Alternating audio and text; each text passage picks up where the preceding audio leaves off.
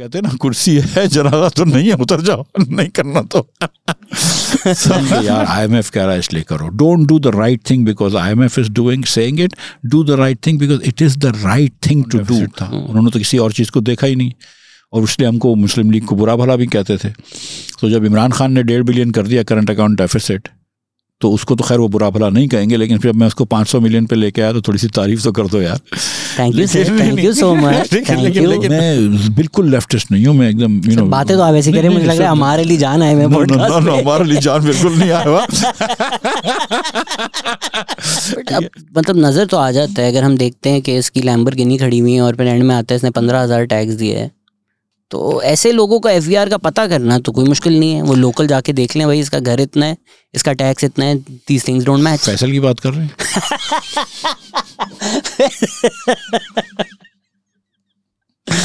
He has a Lamborghini now? Does he have a Lamborghini?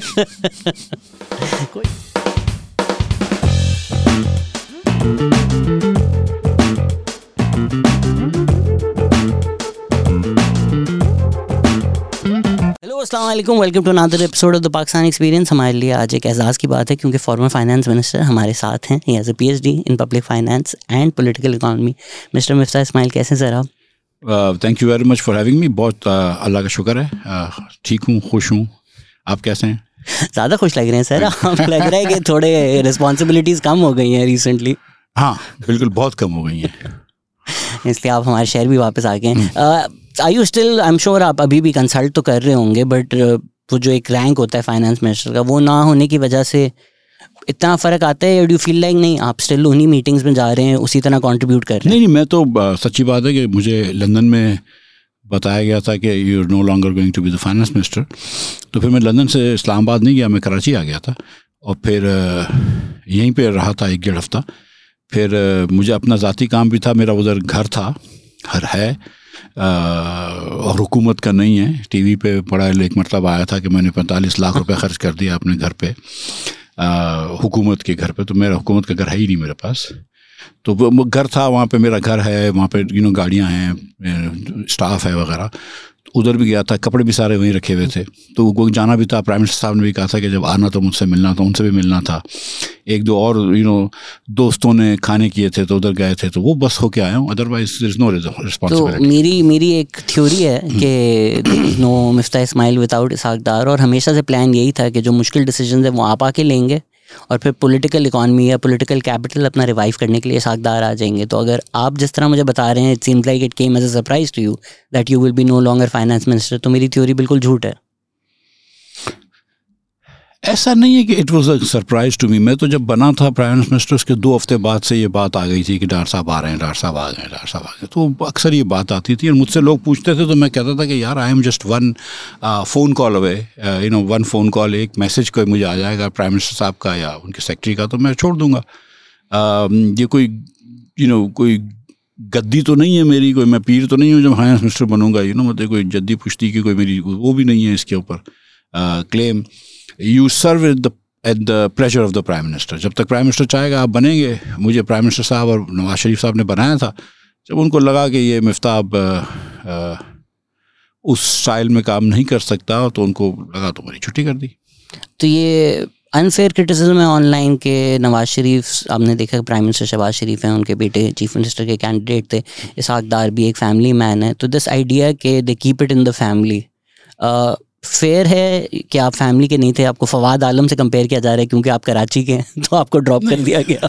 I think देखो एक पाकिस्तान में, और not just in Pakistan, south Asia में ऐसा होता है कि हिंदुस्तान में वहाँ पे अपने पंडित नेहरू जो थे, पंडित जवाहरलाल नेहरू, उनके वालिद थे मोतीलाल नेहरू, फिर नेहरू साहब आए, फिर इंदिरा गांधी उनकी बेटी आई, फिर राहुल गांधी आए और Rajiv Gandhi I should say, अब राहुल गांधी आए. तो वो एक फैमिली चल रही है. लेकिन अब इंडिया के अंदर उस फैमिली को वोट नहीं मिल पा रहा और कांग्रेस को इस तरह रिवाइव नहीं कर रहे और आगे से एक फैशिस्ट या नियो फैशिस्ट मोदी साहब उधर आए हुए हैं.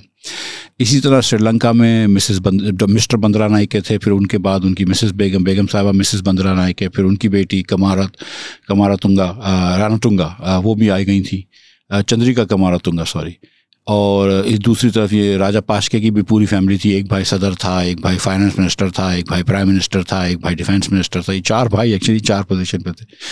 जाहिर है कि it's not particularly democratic to have every post in one family. Obviously there is 22-23 crore का मुल्क है, सिर्फ एक ख़ानदान तो नहीं हो सकता।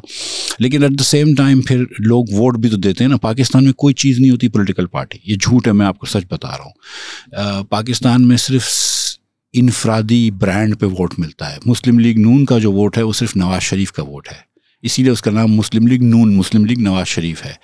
पीपल्स पार्टी का जो वोट है वो भुट्टो के नाम पे वोट है, और इस पीटीआई का वोट इमरान खान के नाम पे वोट है। जहाँ पे लोग बात करते हैं जमहूरियत की और मगरबी जमहूरियत की, इमरान खान बहुत बात करते हैं, तो मगरबी जमहूरियत के अंदर तो टोनी ब्लेयर जितना सक्सेसफुल प्राइम मिनिस्टर था, 8 साल बाद वो चला गया, गॉर्डन ब्राउन आ गया, दूसरे प्राइम मिनिस्टर्स आ गए।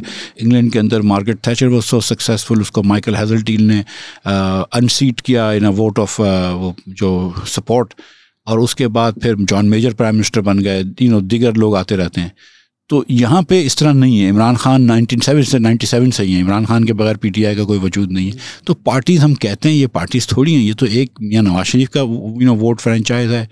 अब वो शायद वो चाहेंगे कि उनकी बेटी को मिल जाए वोट फ्रेंचाइज, अब ये लोगों के ऊपर डिसाइड करना है।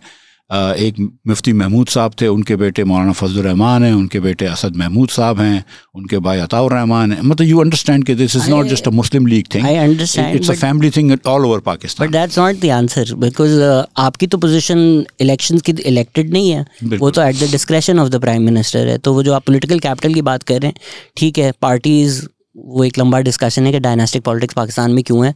पार्टीज़ अपने पॉलिटिकल कैपिटल वोट के लिए हैंड डाउन करती हैं, विद इन द पार्टी रखती हैं, हम वो डिस्कशन नहीं कर रहे। ये तो at the discretion of the prime minister है।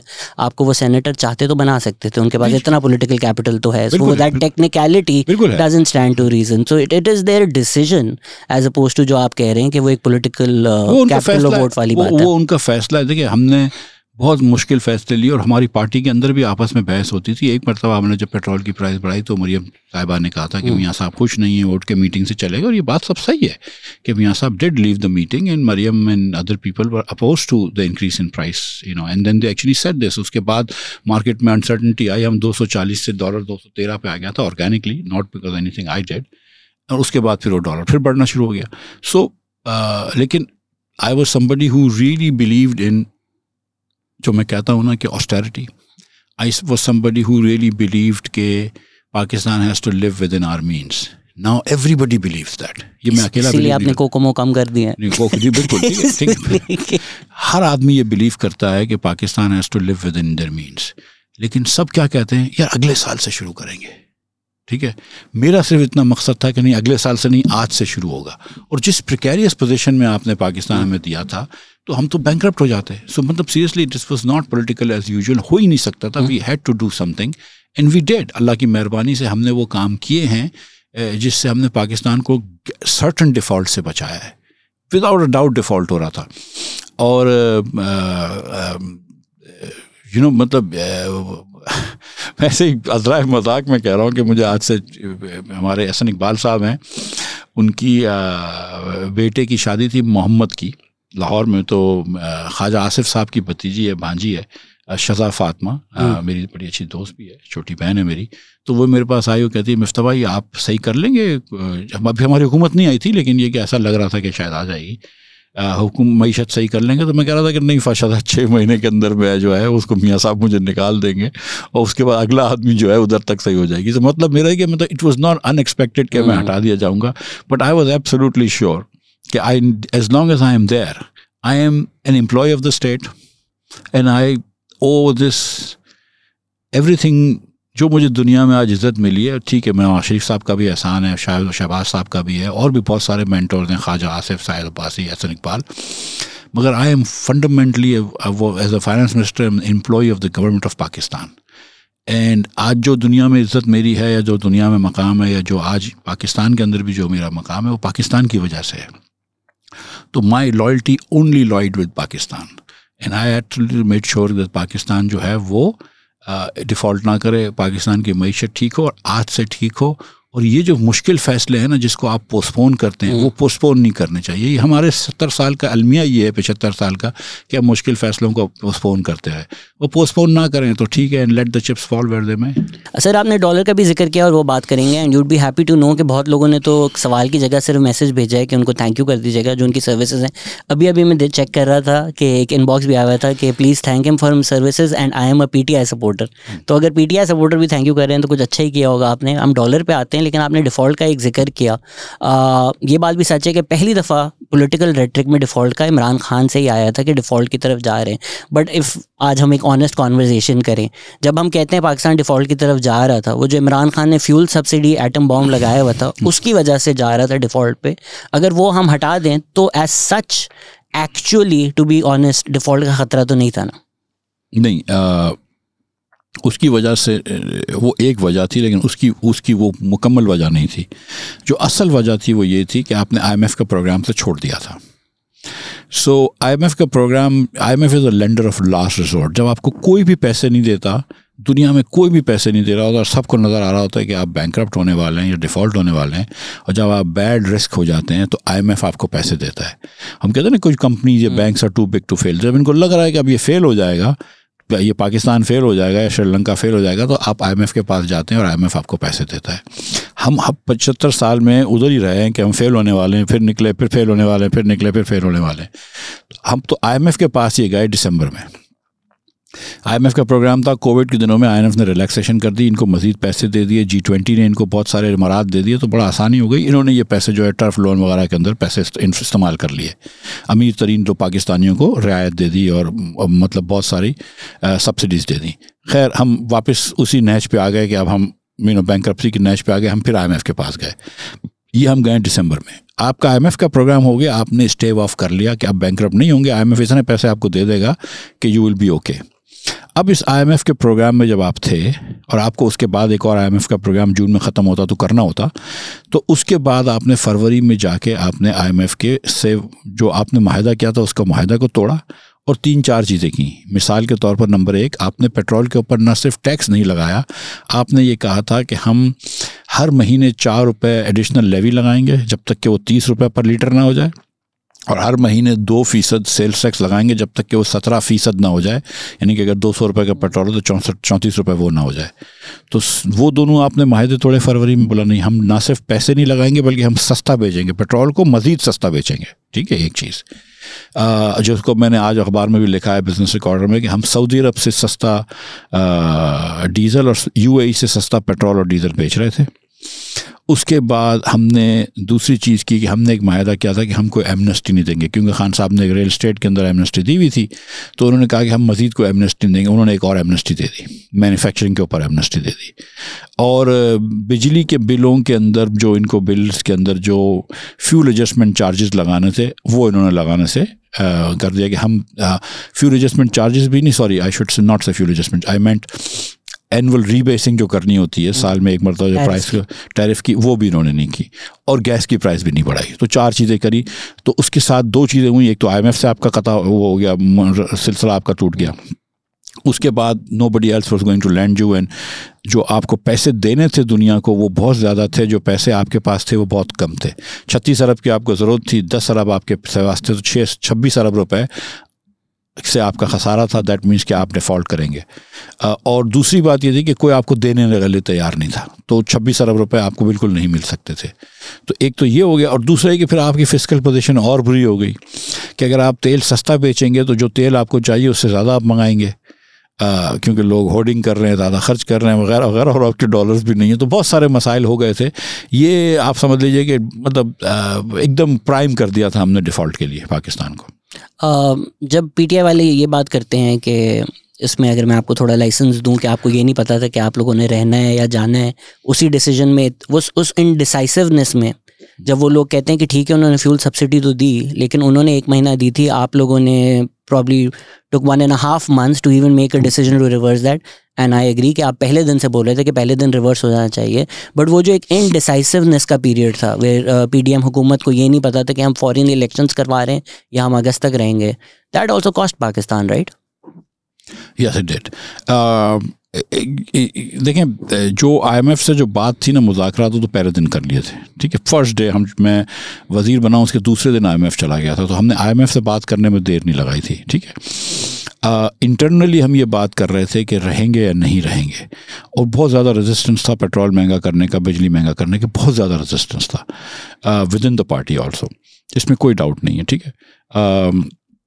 और कुछ लोग तो चलो जो जिनको ये ग्रेविटी का एहसास नहीं था, लेकिन कुछ लोग जिनको ग्रेविटी का एहसास होना चाहिए वो भी इसके खिलाफ थे विद इन द पार्टी, ठीक है। आई हैव टू से कि कोalition गवर्नमेंट के लोगों ने, पीपल्स पार्टी ने, MQM ने, और ख़ास तौर पे दोनों ने बहुत ज़्यादा साथ दिया, और उनको अपने पॉलिटिकली मार लग रही थी, लेकिन उन्होंने साथ दिया, और इन दी एंड JUI ने भी बहुत साथ दिया। सो द कोalition गवर्नमेंट और जो दीगर छोटी पार्टियाँ थी उनको तो I think we have to be grateful to them. हमारी पार्टी के अंदर बहुत से लोग, शायद अब्बासी तो पहले से कह रहे थे कि हुकूमत ही ना लो, आप इमरान खान को हटाएं, उसी दिन इलेक्शन अनाउंस कर दें, लेकिन बहुत से लोग चाह रहे थे, मियां नवाज शरीफ भी, कि 2 हफ्ते के अंदर हुकूमत को ख़त्म करो और उसके बाद आप चले जाएं। और ये मियां साहब का बड़ा एक स्टैंड शुरू से था, पब्लिक स्टैंड था। लेकिन फिर उसके बाद ये बात पता चली कि अगर आप केयर टेकर को दे देंगे तो केयर टेकर से IMF बात नहीं करेगी, और अगले 3 महीने जो केयर टेकर रहेगा तो उसके अंदर पाकिस्तान डोलड्रम्स में रहेगा। ये हो नहीं सकता। Pakistan did not have 4 months, so आप केयर टेकर को दे के नहीं जा सकते। एक सोल्यूशन ये भी निकाला था कि केयर टेकर के साथ साथ मुस्लिम लीग का वज़ीर भी चले जाए, मिसाल के तौर पे मैं, PTI का वज़ीर भी चले जाए, शौकत तरीन या केयर टेकर का जो वज़ीर हो, सब मिल के चले जाए IMF में कि भाई हम सारी सियासी जो क़ुव्वतें पाकिस्तान की हैं वो सब साथ हैं। वो सब लोग जो मीटिंग हुई थी वो तो मैंने तो उस पे मैंने ये कह दिया था कि मैं जाऊंगा तो अकेला जाऊंगा, वरना नहीं जाऊंगा। और उसके बाद I was very clear to my leadership also, and this also true that ये आर्मी लीडरशिप के साथ इन सब की मीटिंग हुई थी, जिसमें ये चीज़ डिस्कस हुई थी। हमारी देखें, सच्ची बात है कि प्राइवेट मीटिंग हुई है, शौकत भाई ने उसकी बात की, मैं नहीं करूंगा, लेकिन my point is that it's not just meeting, बातचीत तो हो रही थी ना।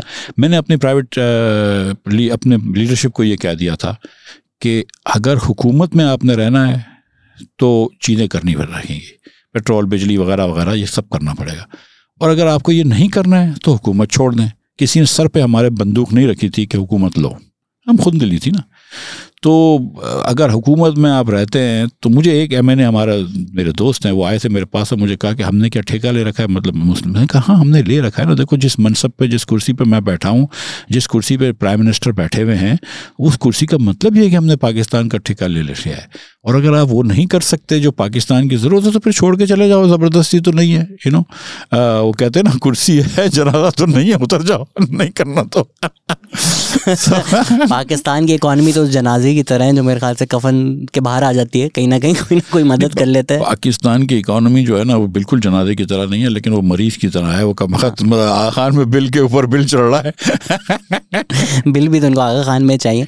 सिर्फ जिस तरह हमने PTI में देखा कि उन्होंने 10 साल हमें असद उमर बेचे, फिर वो जब गवर्नमेंट में आए वो कितनी जल्दी चले गए, फिर हम पूरे ड्यूरिंग टाइम हमने सारी आपकी ट्विटर स्पेसेस सुनी, आपके सारे सोल्यूशन देखे, फिर आपने जितना टाइम अडियाला में गुजारा तो उतना ही टाइम फाइनेंस मिनिस्ट्री में गुजारा। आई एम नॉट श्योर ज़्यादा आसान क्या था दोनों में से, बट जब असद उमर आए थे तब आपने कहा था कि there were other ways to go about it. ये हम PTI को बिल्कुल सही क्रिटिसाइज़ करते हैं कि they took too long to go to the IMF, जिसकी वजह से मसले मसाइल हो गए। बट उस टाइम आपके जो बयान आते थे वो ये होते थे, देयर वर अदर वेज। सिर्फ ये तरीका नहीं था कि IMF को अपीस करने के लिए प्राइसेस बढ़ा दी, जो उन्होंने किया, आपने बोला प्राइसेस बढ़ाने में इनएफिशिएंसी भी हुई थी, that was not the only way. So you were criticising them for that, but जब आप आए तो हमने देखा कि IMF पे आपने भी प्राइसेस बढ़ा दी। नहीं, माज़रत के साथ मैं थोड़ा सा इस पर डिसएग्री करूँगा। मैं तो जाने से पहले, और मुझे तो मेरी पार्टी के अंदर से बड़ा क्रिटिसिज्म हुआ था, बल्कि 1-2 मरतबा पार्टी ने मुझे कहा था कि TV पे मत जाओ, क्योंकि मैं करेंसी के भी उस पर बात करता था कि करेंसी को डिवैल्यू करना चाहिए। आपको पता है हमारी पार्टी की पॉलिसी थी कि करेंसी डिवैल्यू नहीं होगी। मैं तो वज़ीर बनाऊँ, 2 मरतबा मैंने डिवैल्यू की, उसी दिन करवाई, स्टेट बैंक से हाथ पैर जोड़ के, और उसके बाद फिर मार्च में फिर करवाई। देखें, मेरा ये यकीन था कि IMF के पास जाना ज़रूरी है, ठीक है। IMF के पास आप नहीं जाते और तो आपको इंटरनेशनल बैंक्स लैंड नहीं करेंगे, क्योंकि आपके पास 3 महीने से कम के रिजर्व्स थे। और जिस तरह आपका बिजनेस नहीं चलता दोस्तों से कर्ज लेकर के, आज इस दोस्त से 10,000 रुपये कर्ज ले लिया, आज उससे 10,000 रुपये कर्ज ले लिया, बिजनेस तो नहीं चलता। इसी तरह मतलब सऊदी अरब से 2 बिलियन के डिपॉजिट लेके, चाइना से 3 बिलियन के डिपॉजिट लेके नहीं चलता। You have to have a plan. IMF has to be the first stop. IMF से पहले बात करें, ठीक है, नंबर 1। और उसके बाद फिर आप जाके वर्ल्ड बैंक और एशियन डेवलपमेंट बैंक की आपकी फंडिंग शुरू हो जाती है। फिर आपको दोस्त ममालिक से आप मदद बिल्कुल ले लें, लेकिन वो भी फंडिंग हो जाए, ये भी फंडिंग हो जाए। और फिर और उसके बाद जो होता है ना कि एक चीज़ होती है ना कि वो जब आपने अगर IMF के पास जाना है ना, तो फिर पूरी तरीके से जाके पूरे रिफॉर्म्स करें और उसके अंदर बेहतरी लेकर आए। देखिए, गुजारिश ये है कि अब अगर आप इस वक्त मुल्क इस हालत में है तो IMF के पास तो जाना पड़ेगा, राइट। अब जब IMF के पास आप चले गए हैं तो then do the reforms and don't try to do it half heartedly, go in it with full force. दिल से करो कि हाँ ये चीज़ करना ज़रूरी है, मुल्क के लिए बेहतर है। ये नहीं कि यार IMF कह रहा है इसलिए करो। Don't do the right thing because IMF is doing saying it, do the right thing because it is the right thing to do. और फिर जब वो कर लो सारे रिफॉर्म्स, तो मुल्क को फिर आप बेहतर कर सकेंगे। ये नहीं कि आप आधी डिवैल्यूएशन करें, इंटरेस्ट रेट उतना ना बढ़ाएं जितना बढ़ाना हो। IMF को जाके मतलब जो मुझे नहीं पता, लेकिन जो असद उमर साहब के बारे में बोल रहे थे कि वो IMF को भी जाके सिखाते थे या कोशिश करते थे, और थोड़ा सा उनका एक एटीट्यूड था उस टाइम। मतलब पता नहीं सच्ची बात है कि नहीं, लेकिन जब वो गए थे तो आप कह रहे थे कि जो इन्होंने गैस प्राइसेस बढ़ाई हैं ये गलत है, there were other ways, and now you are saying we could have done nothing but increase the prices. अगर हमने IMF जाना है, IMF देखें, नहीं, मैं ये नहीं कह रहा हूँ कि आप हर चीज़ की इंक्रीज करें प्राइसेस व्हाटएवर। मैं देखें, गैस प्राइस के बारे में मैं आपको ये बता सकता हूँ कि गैस प्राइस के अंदर एक चीज़ होती है, ओगरा निकाल के देती है कि आपको कि what is the cost of gas. जैसे इस वक्त कॉस्ट ऑफ गैस 928 रुपये है। सुई सदर्न एंड सुई नॉर्दर्न की मिला के एवरेज कॉस्ट ऑफ गैस 928 रुपये है। तो आपको जो गैस बेचेंगे वो 928 रुपये की होनी चाहिए। उससे कम में बेचेंगे तो कंपनीज का नुकसान करेंगे आप, ठीक है। आप सिर्फ ऐसे विली नीली गैस की प्राइस नहीं बढ़ा सकते कि आपने गैस की प्राइस बढ़ा दी क्योंकि आपको गैस की प्राइस बढ़ानी थी। देखो कि उनकी कॉस्ट ऑफ गैस क्या है। So that's one thing. और उस वक्त जब अगर कॉस्ट ऑफ गैस बढ़ रही है, अब शुरू में जब आए तो कॉस्ट ऑफ गैस उतनी थी, उसके बाद अब रुपया डिवैल्यू होगा तो कॉस्ट ऑफ गैस बढ़ेगी, क्योंकि कुछ ना कुछ ये डॉलर लिंक्ड होते हैं। लेकिन just don't increase prices for no reason at all, just for the fun of it, ठीक है। और उसके बाद 928 रुपये अगर आज कॉस्ट है तो 928 रुपये सबकी प्राइस नहीं होती है। डोमेस्टिक की तो नीचे की 200 रुपये प्राइस है, लेकिन फिर आपको बैलेंस करने के लिए किसी को 2600 रुपये की दे रहे हैं, किसी को 2400 रुपये की दे रहे हैं। तो एवरेज पे आपको 928 रुपये होनी चाहिए। तो वो देख के बढ़ाओ। मतलब ये कि मतलब हर चीज़ को बढ़ाना कोई सेंस नहीं। So, ये जो आपकी आर्गुमेंट थी कि प्राइस इंक्रीज की वजह से इनएफिशिएंसीज होती हैं, that was specific to do with the tax and the levy and not the price of the gas itself. इस तरह से कौन सी प्राइस इंक्रीज? आपने कहा था कि वो जब प्राइस इंक्रीज होती है तो रादर देन आप अपनी इनएफिशिएंसीज इंप्रूव करें, जिस तरह अभी भी मैं कह रहा हूँ कि बिजली के अंदर मिसाल के तौर पे डेस्कोस का भी आया था कि कोई 50 बिलियन का लॉस कर रहे हैं ये लेस्को वेस्को सारे। अभी मैं आपको बिजली का अभी का हिसाब बताता हूँ। अभी जब हम आए तो मई के महीने में, और मैं वो वाहिद वजीर था जो बोलता था कि लोड शेडिंग बढ़ा दो, तो लोग बोलते थे कैसी बातें कर रहे हो, you're being a heartless। मुझे समझ में आ रहा है PMLN ने क्यों। ठीक है। मैं एक दिन in fact I will tell you this कि मैं एक दिन खुरम दस्तगीर साहब के कमरे में गया, उनके ऑफिस गया, तो उनके पास एक स्क्रीन लगा हुआ है। मैंने उनको कहा था मुझे भी ये स्क्रीन लगा दो, तो उस पर देखा कि लोड शेडिंग नहीं हो रही है। तो मैंने कहा यार अभी सेक्रेटरी पावर को बुलाओ। सेक्रेटरी पावर साहब तशरीफ लाए, लंगड़ियाल साहब। तो मैंने कहा यार लंगड़ियाल साहब खुदा का खौफ करो, ये क्या कर रहे हो यार, मतलब 1-2 घंटे की लोड शेडिंग तो करो, मतलब ये फर्नेस ऑयल तो प्लांट बंद करो। भाई आपने कभी इलेक्शन नहीं लड़ना, ये क्या बातें कर रहे हैं। नहीं, मतलब पाकिस्तानी पागल तो नहीं है ना। उनको एक बात मैं समझा रहा हूँ ना, देखें क्या हुआ। सो मई के महीने के अंदर आपने बिजली बनाई, एक जामशेरों के अंदर लोड शेडिंग, जामशेरों में एक फर्नेस ऑयल का प्लांट है। This is the least efficient plant, वो लास्ट प्लांट चलता है। वो फर्नेस ऑयल से जामशेरों में आपने 28% एफिशिएंसी से बिजली बनाई। आपको उन वेरिएबल कॉस्ट यानी कि सिर्फ ईंधन की कॉस्ट जो है वो 59 रुपये पर किलोवाट आवर पड़ी है। 1 किलोवाट आवर, एक यूनिट की कॉस्ट बनाने की 59 रुपये पड़ी है। 60 रुपये, एक मिनट समझ लीजिए, 60 रुपये की ईंधन की कॉस्ट है। क्योंकि 20% से ज़्यादा आप ट्रांसमिशन डिस्ट्रीब्यूशन लॉसेस में खो देते हैं, तो उस यूनिट, उस इलेक्ट्रॉन को जब आप किसी के घर में भिजवाते हैं तो उसके ऊपर 20% और लगा लीजिए, तो 60 और 12 हो गए 72। जब उसका बिल आता है तो सिर्फ 90% बिल आते हैं, 100% तो बिल आते नहीं। हम 90, बल्कि अब तो 90 भी 90 भी नहीं आ रहे। लेकिन कुछ दिनों में PTI जो है उसको हम 93 पे ले गए थे, मुस्लिम लीग PTI 80 पे ले आई थी। आज तो वही, इससे भी बुरा हाल है। तो चले 90 भी लगा लें, तो जब वो 72 रुपये का बिल अब आता है तो 80 रुपये की कॉस्ट हो जाती है, क्योंकि 10% आपको बिल भी नहीं आता है। 79 रुपीज़ 70 पैसा, समथिंग लाइक दिस। तो 80 रुपये का आपको एक यूनिट पड़ रहा है, लास्ट यूनिट आपका पड़ रहा है, marginal unit is costing you 80 rupees per unit. आप उसको 36 में बेच रहे हैं या 30 में बेच रहे हैं, लोग गालियाँ दे रहे हैं कि यार इतना महंगा बिजली है, और बिल्कुल महंगी है बिजली, ठीक है। अब जब 36 में आप बेच नहीं सकते और आप 80 का बना रहे हैं, तो वो जो बाकी के 44 रुपये हैं वो कहाँ से आएंगे? वो सर्कुलर डेट से आएंगे। अब आप पीटीआई ने कानून पास कर दिया आईएमएफ से डील करके, ये सर्कुलर डेट से नहीं आएंगे, या बजट से आएंगे या लोगों को बिल में जाएंगे। अब लोगों को अगर आप बिल दे रहे हैं तो लोगों की चीख निकल रही है, और बिल्कुल निकलनी चाहिए कि ये क्या है, आप जो 200 यूनिट यूज़ कर रहे हैं उसको आप मतलब अगर 16,000 रुपये का बिल दे रहे हैं तो वो बेचारा तो मर रहा है।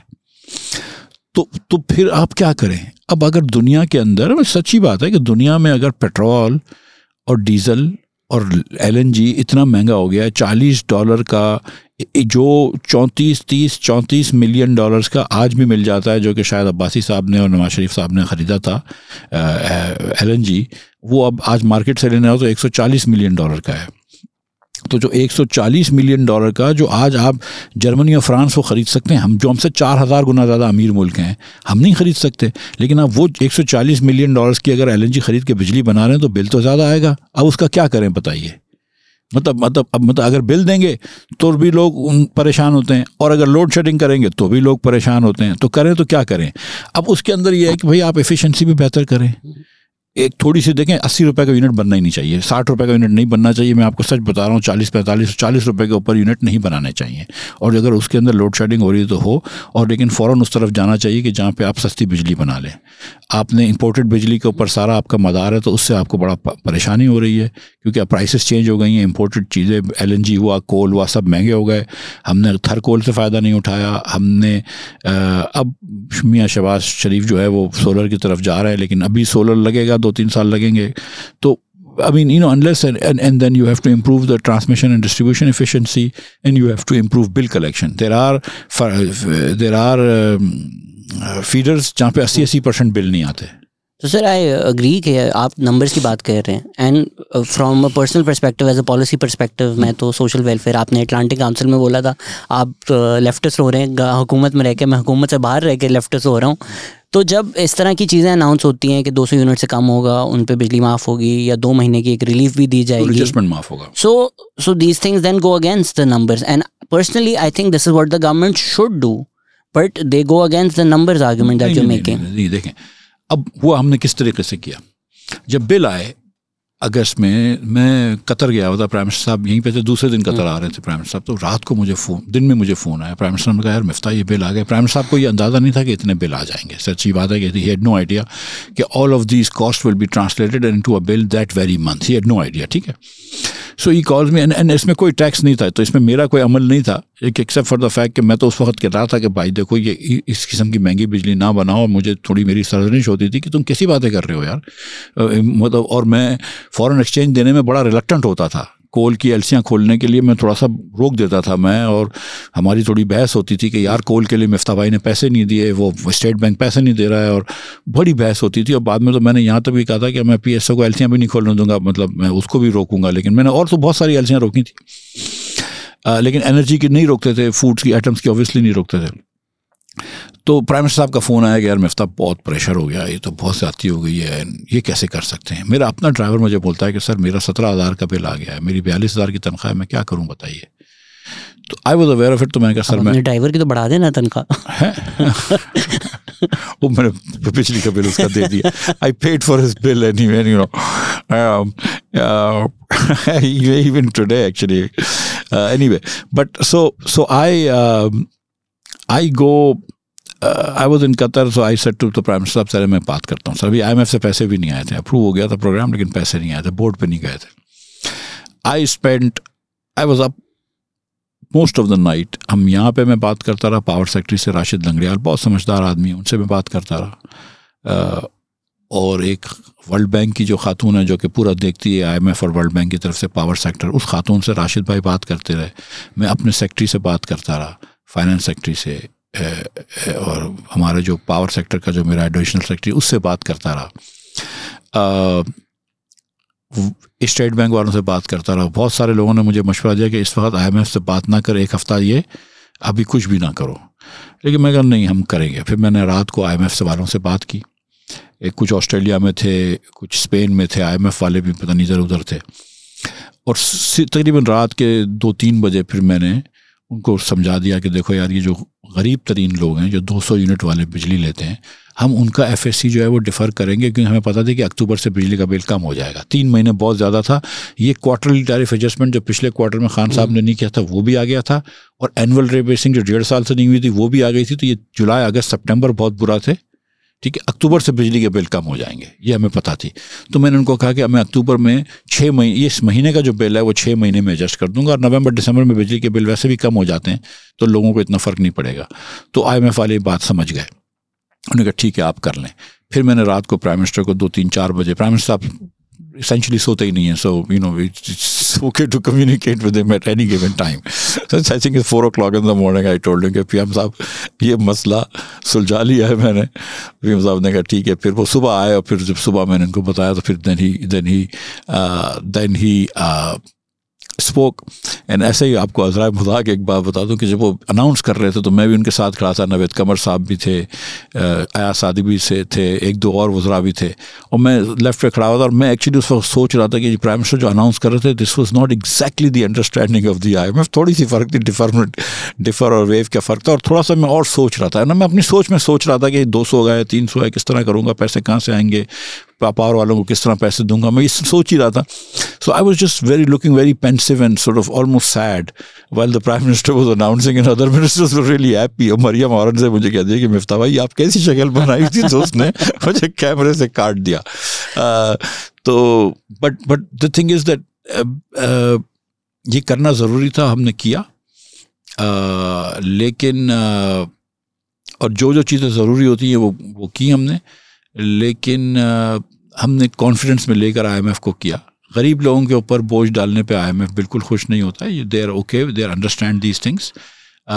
लेकिन गरीब लोगों की आड़ में जब आप अमीर लोगों को सब्सिडी दे रहे होते हैं तो वो डोंट यू फील IMF के अपने भी मफादात होते हैं? कैसर बंगाली आए हुए थे पॉडकास्ट पे, वो कहते हैं IMF बिजली पे तो अप्रूव कर देता है बट मिलिट्री एक्सपेंडिचर पे कभी कुछ भी नहीं कहता।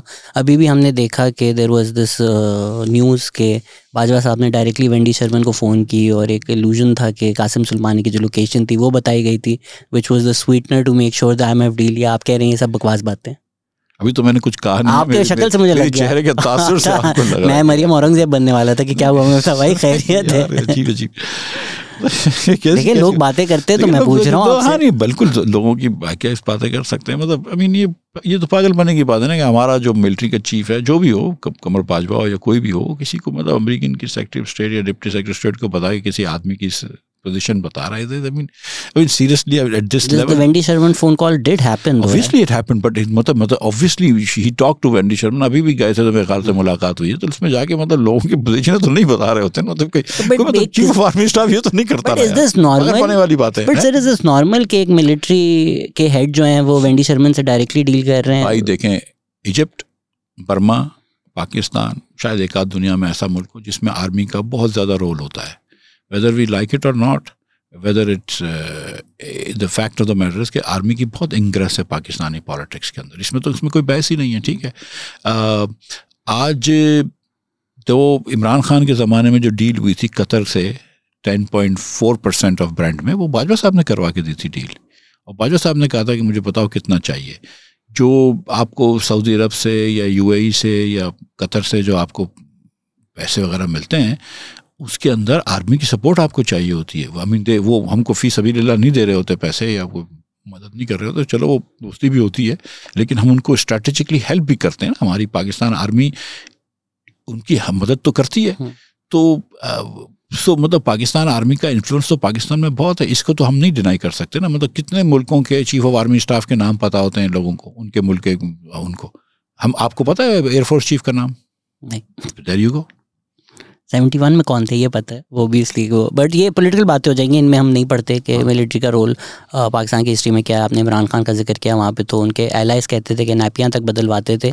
डॉलर पे आ जाते हैं, you repeatedly went on TV and said कि मुझे नहीं पता दार के पास क्या मैजिक वॉन्ड है। ऑब्वियसली आई एम पैराफ्रेजिंग कि डॉलर कम होगा, बट वो दार इफेक्ट हम देख रहे हैं कि डॉलर डर चुका है, और उनके सिर्फ आने से पहले ही डॉलर जो है वो 22 रुपये गिर गया। तो ये क्या हो रहा है, ये कैसे हो रहा है? देखिए डॉलर की भी मार्केट हर चीज़ की मार्केट की तरह चलती है, सप्लाई एंड डिमांड के ऊपर।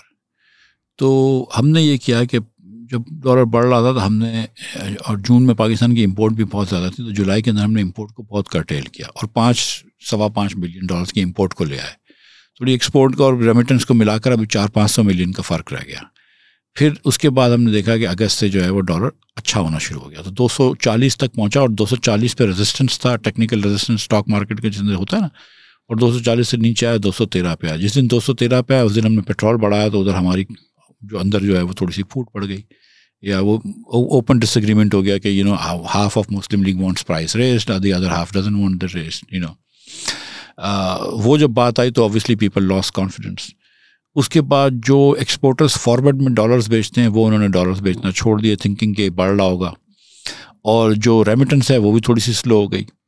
और उस वक्त ये था कि कर्ब मार्केट जो थी वो नीचे थी, और कर्ब मार्केट से डॉलर इंटरबैंक में आता था। फिर कर्ब मार्केट ऊपर चले गई, लोग को अफगानिस्तान के डॉलर की डिमांड आ गई, बहुत ज़्यादा डिमांड आ गई पाकिस्तानियों की दुबई में डॉलर ले जाने की, तो जो इंटरबैंक की मार्केट थी उससे ऊपर हो गई कर्ब मार्केट।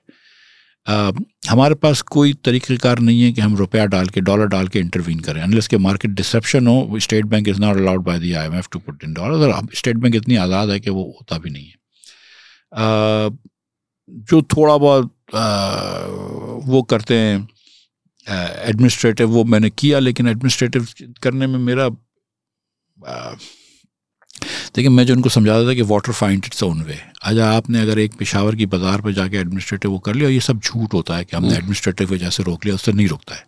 ठीक है, एडमिनिस्ट्रेटिव इश्यूज से डॉलर नहीं रुकता है, डॉलर अपनी इंडिजिनस डिमांड से होता है, ठीक है, अपनी इंडिजिनस डिमांड से होता है। सो वो डॉलर जो है वो बढ़ता गया। अब आप देखें कि जब 238 पे पहुंचा तो 2-3 दिन तक नहीं बढ़ रहा था, आखिर दिन 7 पैसे बढ़ रहा था, तो हमको लग रहा था कि नीचे जाएंगे अगर लेकिन फिर उस दिन मुझे उन्होंने हटा दिया।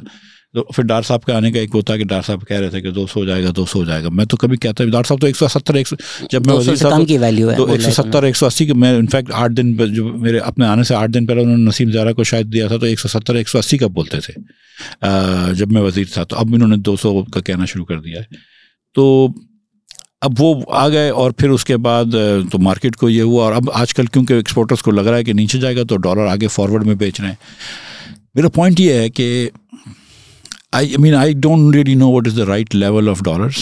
ठीक है, I have a PhD in economics, but I understand कि it's not my job to say what is the right level of dollars, and we should let the market decide what the right level of dollars is. और market में कभी कभी disruptions होते हैं, लेकिन disruptions same हो जाते हैं। इवेंचुअली 2-3 रुपए का बैंड होना चाहिए, 20-20 30-30 रुपए का बैंड नहीं होना चाहिए। एक मतलब 240 से 213 गई, फिर ऊपर गया 240 से वापस 220 है या 216 है, ऐसा कुछ है।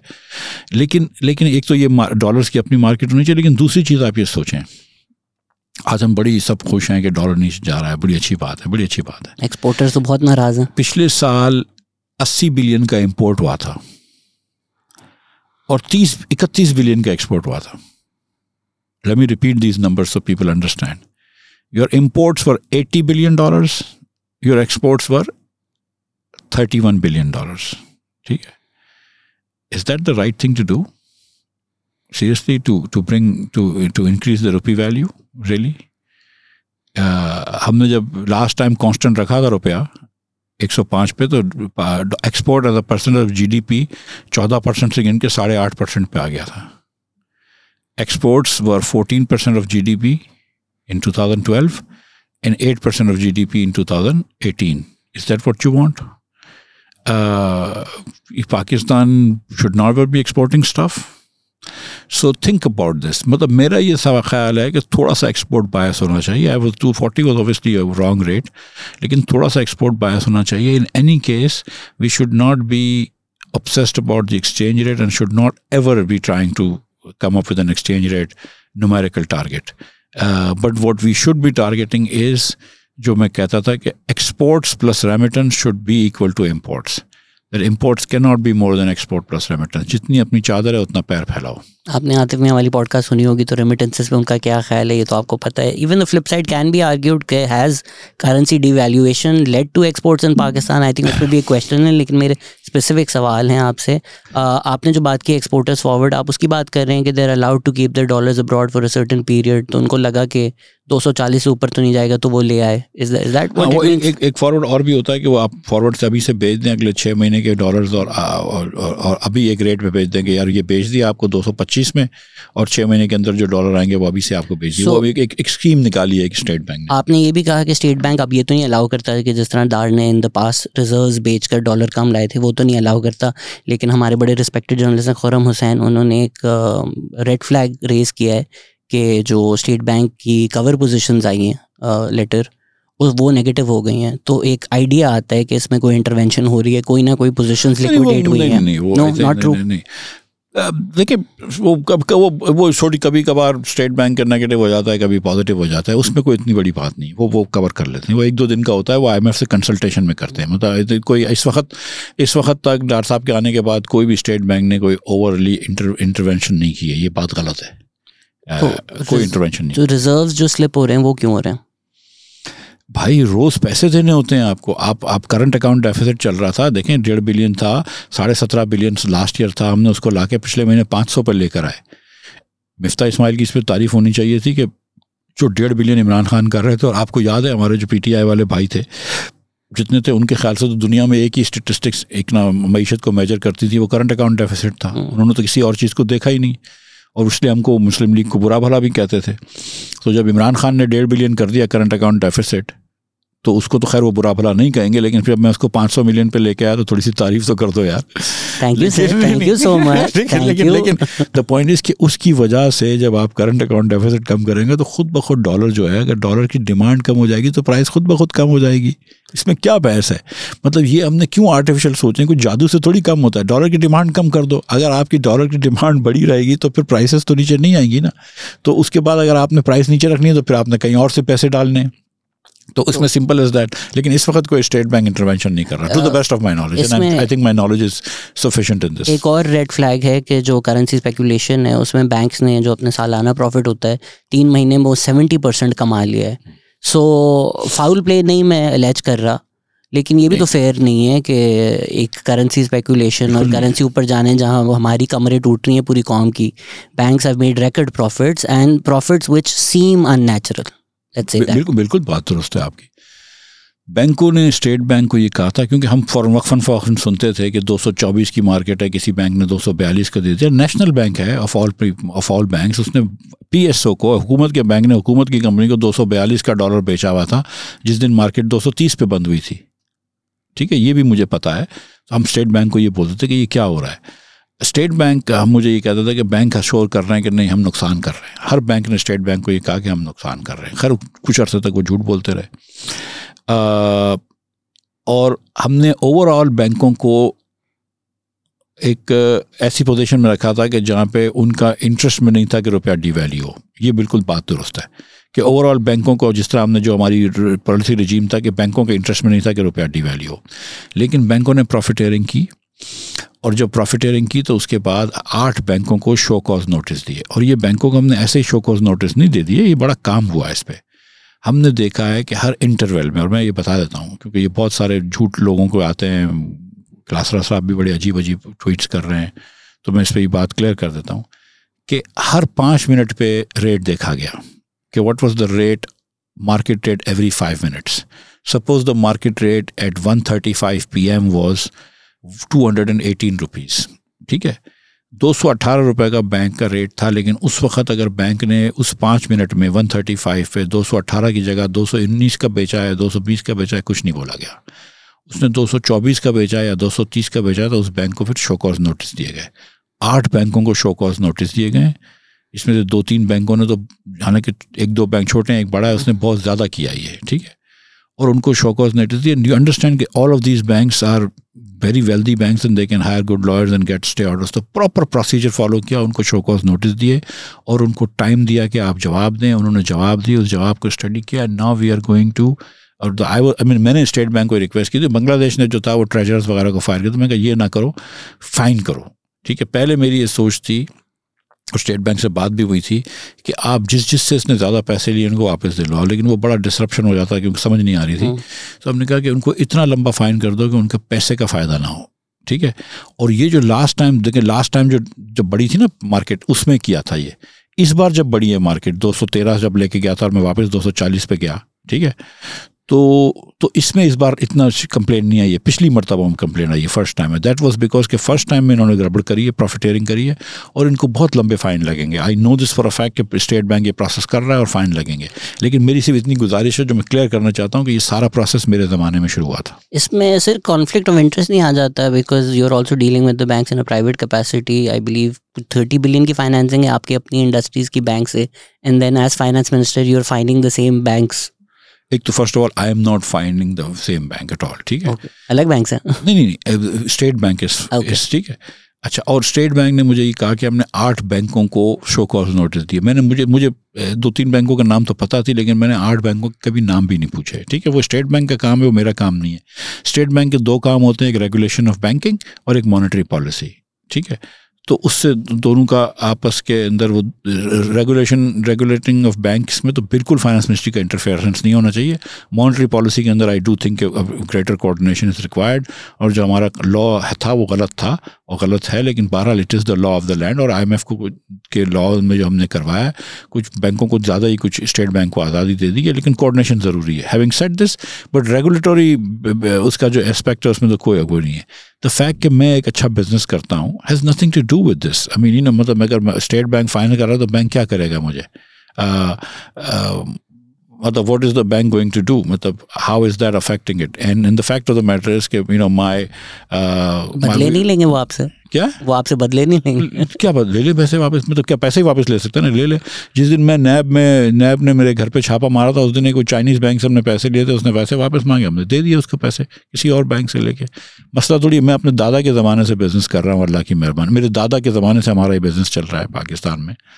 एंड मतलब हम कल से पैसे वाले नहीं हुए हैं, सर आप अच्छे आदमी हैं। आज तक अल्लाह की, आज मैं आपको ये भी बता दूँ, I mean now that you are asking, मैं 2-3 चीज़ें बता दूँ आपको, क्योंकि कॉन्फ्लिक्ट ऑफ इंटरेस्ट की बात हो रही है कि बहुत सारी कंपनियों की LCs हमने रोकी हुई थी, इंक्लूडिंग माई ओन कंपनी। एक LC नहीं खुली मेरी कंपनी की भी, वो जिस टाइप की LCs रुकती थी ना, मशीन्स की, स्पेयर पार्ट्स की, मेरी कंपनी की भी LC नहीं खुली है कब, ठीक है ना। कभी मैंने किसी आदमी को, कोई भी नहीं कह सकता कि मैंने कभी भी अपनी कंपनी के लिए किसी को फ़ोन किया हो स्टेट बैंक में, नंबर 1।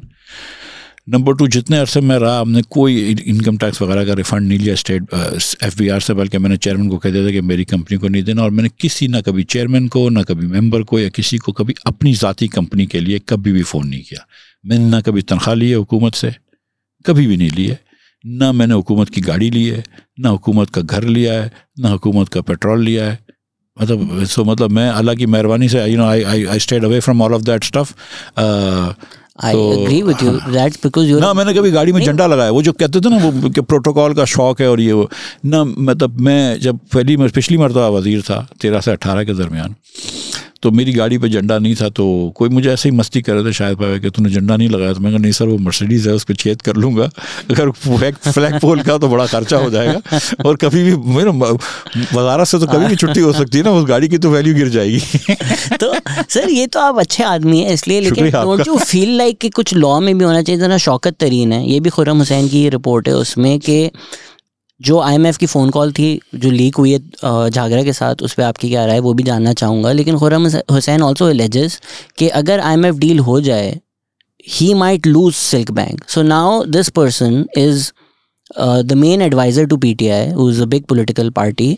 उनके चलें, एक पॉलिटिकल पार्टी का भी डिसीजन होता है कि IMF का रुकवाने की कोशिश करो, हमारे पॉलिटिकल फ़ायदा होगा, लेकिन जो आदमी उसको ऑर्केस्ट्रेट कर रहा है उसका पर्सनल इतना फ़ायदा है that how can he separate the two? So this idea कि जिन लोगों के पर्सनल बिजनेसेस हैं वो इन पोजीशंस ऑफ पावर हैं, वो एक कॉन्फ्लिक्ट ऑफ इंटरेस्ट जनरेट हो जाता है ना। इन शौकत तरीन केस इट सीम्स क्लियर। देखिए, अब on the conflict of interest बिल्कुल जनरेट हो जाता है। मैंने फिर सेंस जो मैं कर सकता था, मैंने मिसाल के तौर पे मैंने अपनी कंपनी से डायरेक्टरशिप से रिज़ाइन करी हुई है, and I actually don't work in my company, ठीक है। लेकिन अब मैं सोच रहा हूँ कि मैं वापस ज़रा सा काम की तरफ कुछ ध्यान दूं, लेकिन अभी तक तुमको कुछ करने को नहीं है तो कुछ तो करूँगा, काम करने को ध्यान दूं। लेकिन मैं एक्चुअली आई डोंट वर्क, मैंने अपनी कंपनी से डायरेक्टरशिप का रिज़ाइन दे दिया, बल्कि बड़ा मुश्किल हो जाता है बिकॉज मैं पॉलिटिकली क्या होता है एफिलिएटेड पर्सन हूँ, तो अभी तो बैंक अकाउंट खोलने भी मुश्किल हो जाते हैं। और मेरे ख्याल से जो नैब है उसने मुझे ECL पे तो रखा था, लेकिन मेरे ख्याल से उन्होंने वो भी वो रोक दिया है, ट्रांसफ़र भी नहीं कर सकता हूँ मैं, कोई चीज़ें बेच भी नहीं सकता हूँ, लेकिन कोई बेच नहीं रहा हूँ तो फ़र्क नहीं पड़ता है। तो कोई भी आप फाइनेंस मिनिस्टर बनाएंगे उसका कोई ना कोई बिजनेस इंटरेस्ट तो होगा, या कोई ना कोई इंटरेस्ट तो होगा, if he lives in Pakistan which I do, right. Shaukat भाई का एक बैंक है सिल्क बैंक, जो वो शायद बेच रहे हैं या बेच देंगे या वट एवर, बट मतलब लेकिन that's a open secret, everybody knows this, तो मतलब उसमें आई डोंट मतलब but the thing is that people who know about me, about Shaukat, about others, everybody knows कि किसने क्या कॉन्फ्लिक्ट था और किसने किसको कॉन्फ्लिक्ट को सही तरीके से डील किया और किसने गलत तरीके से डील किया। अल्लाह की मेहरबानी से पाकिस्तान भर में कोई भी ऐसा नहीं है जो नहीं जानता है कि मिफ्ता अगर 5 महीने जेल में गया तो मिफ्ता ने कोई गलती नहीं करी है, ठीक है, ठीक है, आपके साथ, ठीक है, ये कि सबको पता है, ठीक है, कि कोई मिफ्ता ने गलती नहीं करी है, कभी पर्सनल इंटरेस्ट नहीं लिया, और इतने अरसे रहा है, मैं इतने अभी 5 महीने पहले रहा हूँ वज़ीर, 5 महीने अभी वज़ीर रहा हूँ, कोई एक इंस्टेंस मुझे नहीं दिखा सकता कि जिसमें मैंने अपनी किसी भी कंपनी को कोई भी तरीके से बेनिफिट किया हो, सवाल ही पैदा नहीं होता, ठीक है। बल्कि if you want I actually it was a general question कि कोई लॉ होना चाहिए, सिंस आपने अडियाला का जिक्र किया। बिल्कुल, वैसे कॉन्फ्लिक्ट ऑफ इंटरेस्ट का लॉ तो होना चाहिए, मेरे ख्याल से शायद होगा भी, लेकिन और द बेस्ट वो कहते हैं डिसइंफेक्टेंट इज सनलाइट। तो best thing to do is to declare your interest. सबको पहले बता देना चाहिए कि भाई मैं क्या क्या ओन करता हूँ, ये मेरा काम है, ये मेरा इससे ताल्लुक़ है, ठीक है, ये सबको पता होना चाहिए, सारी दुनिया को पता है कि कैंडी लैंड मेरा है, कोकोमो का तो खैर सब जगह जिक्र होता है। क्यों कम होते जा रहे? मुझे 500 सवाल इकोनॉमी पे आए थे और 5000 सवाल कोकोमो पे आए थे। ये हमारे अब्दुल्ला है, ये शूट करते हैं, लाइक पहला पूछना है 5 रुपए में तीन कोकोमो क्यों आते हैं, ये तो प्लास्टिक का ज़ाया है, कम से कम 10 रुपए में 6 करते हैं, प्लास्टिक तो वेस्ट ना हो। अब्दुल्ला को ये बता दीजिए कि 10 रुपए में 6 भी हैं या 7 हैं शायद 10 रुपए में, मुझे पता नहीं, मुझे सीरियसली मुझे पता नहीं। 10 रुपए का भी कोकोमो है, 5 रुपए का भी है। चलो अब ये कॉन्फ्लिक्ट ऑफ इंटरेस्ट ही कर लेता हूँ और इश्तिहार भी कर देता हूँ कि 10 रुपए का भी है, 5 रुपए का भी है, 25 का भी है और 50 का भी है। मुझे कल पता चली कि 25 का भी है। मैंने कहा ना, कल मैंने ज़रा सा बिस्किट के मैनेजर को, जो साबिर साहब हैं, उनको मैंने बुलाया और एक मुबशिर साहब हैं कि भाई क्या बिस्किट बिक रहा है, क्या नहीं बिक रहा। तो कल मुझे पहली मरतबा पता चला कि मैंने एक रिपोर्ट ली है कैंडी और बिस्किट से, और रात को मेरा बेटा है वो चिप्स देखता है, तो मैंने कहा तुझे आके मैं चिप्स की पूछूंगा, लेकिन आज फिर नहीं पूछ सका। तो चिप्स का भी काम है मेरा, प्लास्टिक का भी काम है, मैं सारी चीज़ें बता नहीं रहा हूँ, नहीं तो फिर और सवाल हो गए। अच्छा, मैं इस बार मुझे वैसे पूछना है इसका एक्सपोर्ट से इंडस्ट्री, बट एक मेरी चिड़िया की खबर थी, शायद खाकान अब्बासी को डायरेक्ट ऑफर हुई थी कि अगर आप नवाज शरीफ के अगेंस्ट चले जाएं तो आपको हम जेल से निकाल देंगे। आपको ऐसी कोई अडियाला में ऑफर आई? मैं जिस दिन बंद हुआ उसके दूसरे दिन मेरा दोस्त गया है एक नैब के एक बहुत ऊंचे अफसर से मिलने के लिए। तो उसने कहा कि उसको बोल के या नवाज शरीफ के ख़िलाफ़ या शायद अब्बासी के ख़िलाफ़ बयान दे दे, वो छूट जाएगा। तो मेरे दोस्त ने कहा कि ये कभी भी नहीं करेगा वो। तो सच्ची बात है कि मैं क्यों झूठ बोलूँ। तो और लेकिन शायद अब्बासी की बड़ी बात ये है, मैं ये कहूँगा, बहुत बड़ापन है उसका, कि उसने मुझे लेटर लिखा जेल से। पहले उसने मरियम औरंगज़ेब को कहा कि मिफ्ता को बोलो, मरियम औरंगज़ेब से मिलने के, मिफ्ता को बोलो मेरे ख़िलाफ़ बयान दे दे ताकि वो ना आए जेल में। उसके बाद उसने I can also verify that he gave Asadul हक the same offer. ठीक है, I don't know who was Asadul हक, सॉरी एंग्रो के जो CEO थे, इमरान उल हक, सॉरी। एंड उसके बाद उसने अब्दुल्ला अपने बेटे को भेजा मेरे पास, और फिर उसके बाद तीसरी मरतबा मरियम में ख़त लेके मेरे पास आई शाहिद भाई का, कि शाहिद भाई ने ख़त लिखा जिस पे ख़त में इन्होंने लिखा था कि मेरे ख़िलाफ़ बयान दे दे और तू अपने आप को बचा ले, and I will not really feel badly, कोई मसला नहीं है, डोंट अपने आप को बचा ले, कोई फ़ायदा नहीं है, क्यों क्या जेल में आना है। तो फिर जब मैं जेल में चला गया तो मैंने कहा कि शायद भाई वो आपकी हैंड राइटिंग समझ में नहीं आई मुझे। तो मुझे नहीं पता, नहीं लगी शायद भाई का ये बड़ापन है। लेकिन मैं सच्ची बात है कि ना कभी मियां नवाज शरीफ ने कोई गलत काम किया मुझे कहने का, और ना शाहिद भाई ने कहा, तो मैं कैसे इनके खिलाफ बयान दे दूँ। For people who don't know, हुआ तो ये था कि मिनट्स में था कि हम बिड नहीं देंगे, और फिर बिड दे दी थी, तो वो एलेज की गई करप्शन। इज दैट जो LNG वाला केस था? देखिए नहीं, हमें जो पकड़ा गया था वो तो टर्मिनल के लिए पकड़ा गया था। यही था ना कि एंग्रो बिड उनके मिनट्स में था कि वो बिड नहीं करेंगे, लेकिन उन्होंने बिड कर दी थी। सो देन दे एलेज कि कुछ करप्शन हुई होगी जिसकी वजह से उन्होंने बिड की।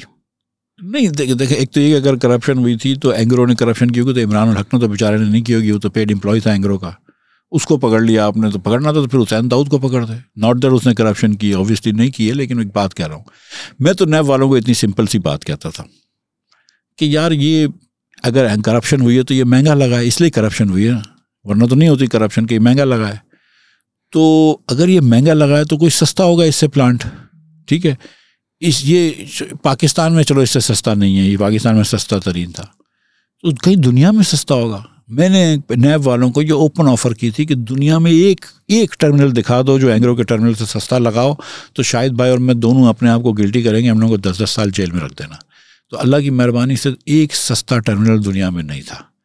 ये बात दुरुस्त है कि एंग्रो ने डिसाइड किया था कि वो बिड नहीं करेंगे, और इनसे बहुत कहा गया था कि खुदारा बिड करो, ठीक है, क्योंकि ये 3 मरतबा पहले बिड कर चुके थे असद उमर जब एंग्रो के चेयरमैन होते थे, और इनको तीनों मरतबा ये प्रोसेस कैंसिल हो जाता था। और हमेशा ये पाकिस्तान ने 5 मरतबा अटैम्प्ट की थी, 2 मरतबा जरदारी साहब के ज़माने में, 3 मरतबा मुशर्रफ साहब के ज़माने में, 5 मरतबा कैंसिल हुई थी। तो फिर कोई लोग ये बिड करना जो है फ्री में नहीं होता, मतलब you have to do a lot of stuff you know to do this bidding. तो उनसे बिड की, और जब असद उमर ने बिड की थी तो वो $1 की ऊपर की बिड थी पर MMBTU। जब ये इनको मिला है 600 का तो 66 सेंट में करा था, और जब 400 का, और जब 600 करवा लिया, 400 की जगह हमने 600 MMBTU, तो 42-43 सेंट का मेरे ख्याल से कुछ है। So this is the cheapest in the world, it really is. So मतलब दुनिया में सस्ता तरीन टर्मिनल लगाने पे इन्होंने अल्लाह की मेहरबानी से 5 महीने मुझे जेल में रखा।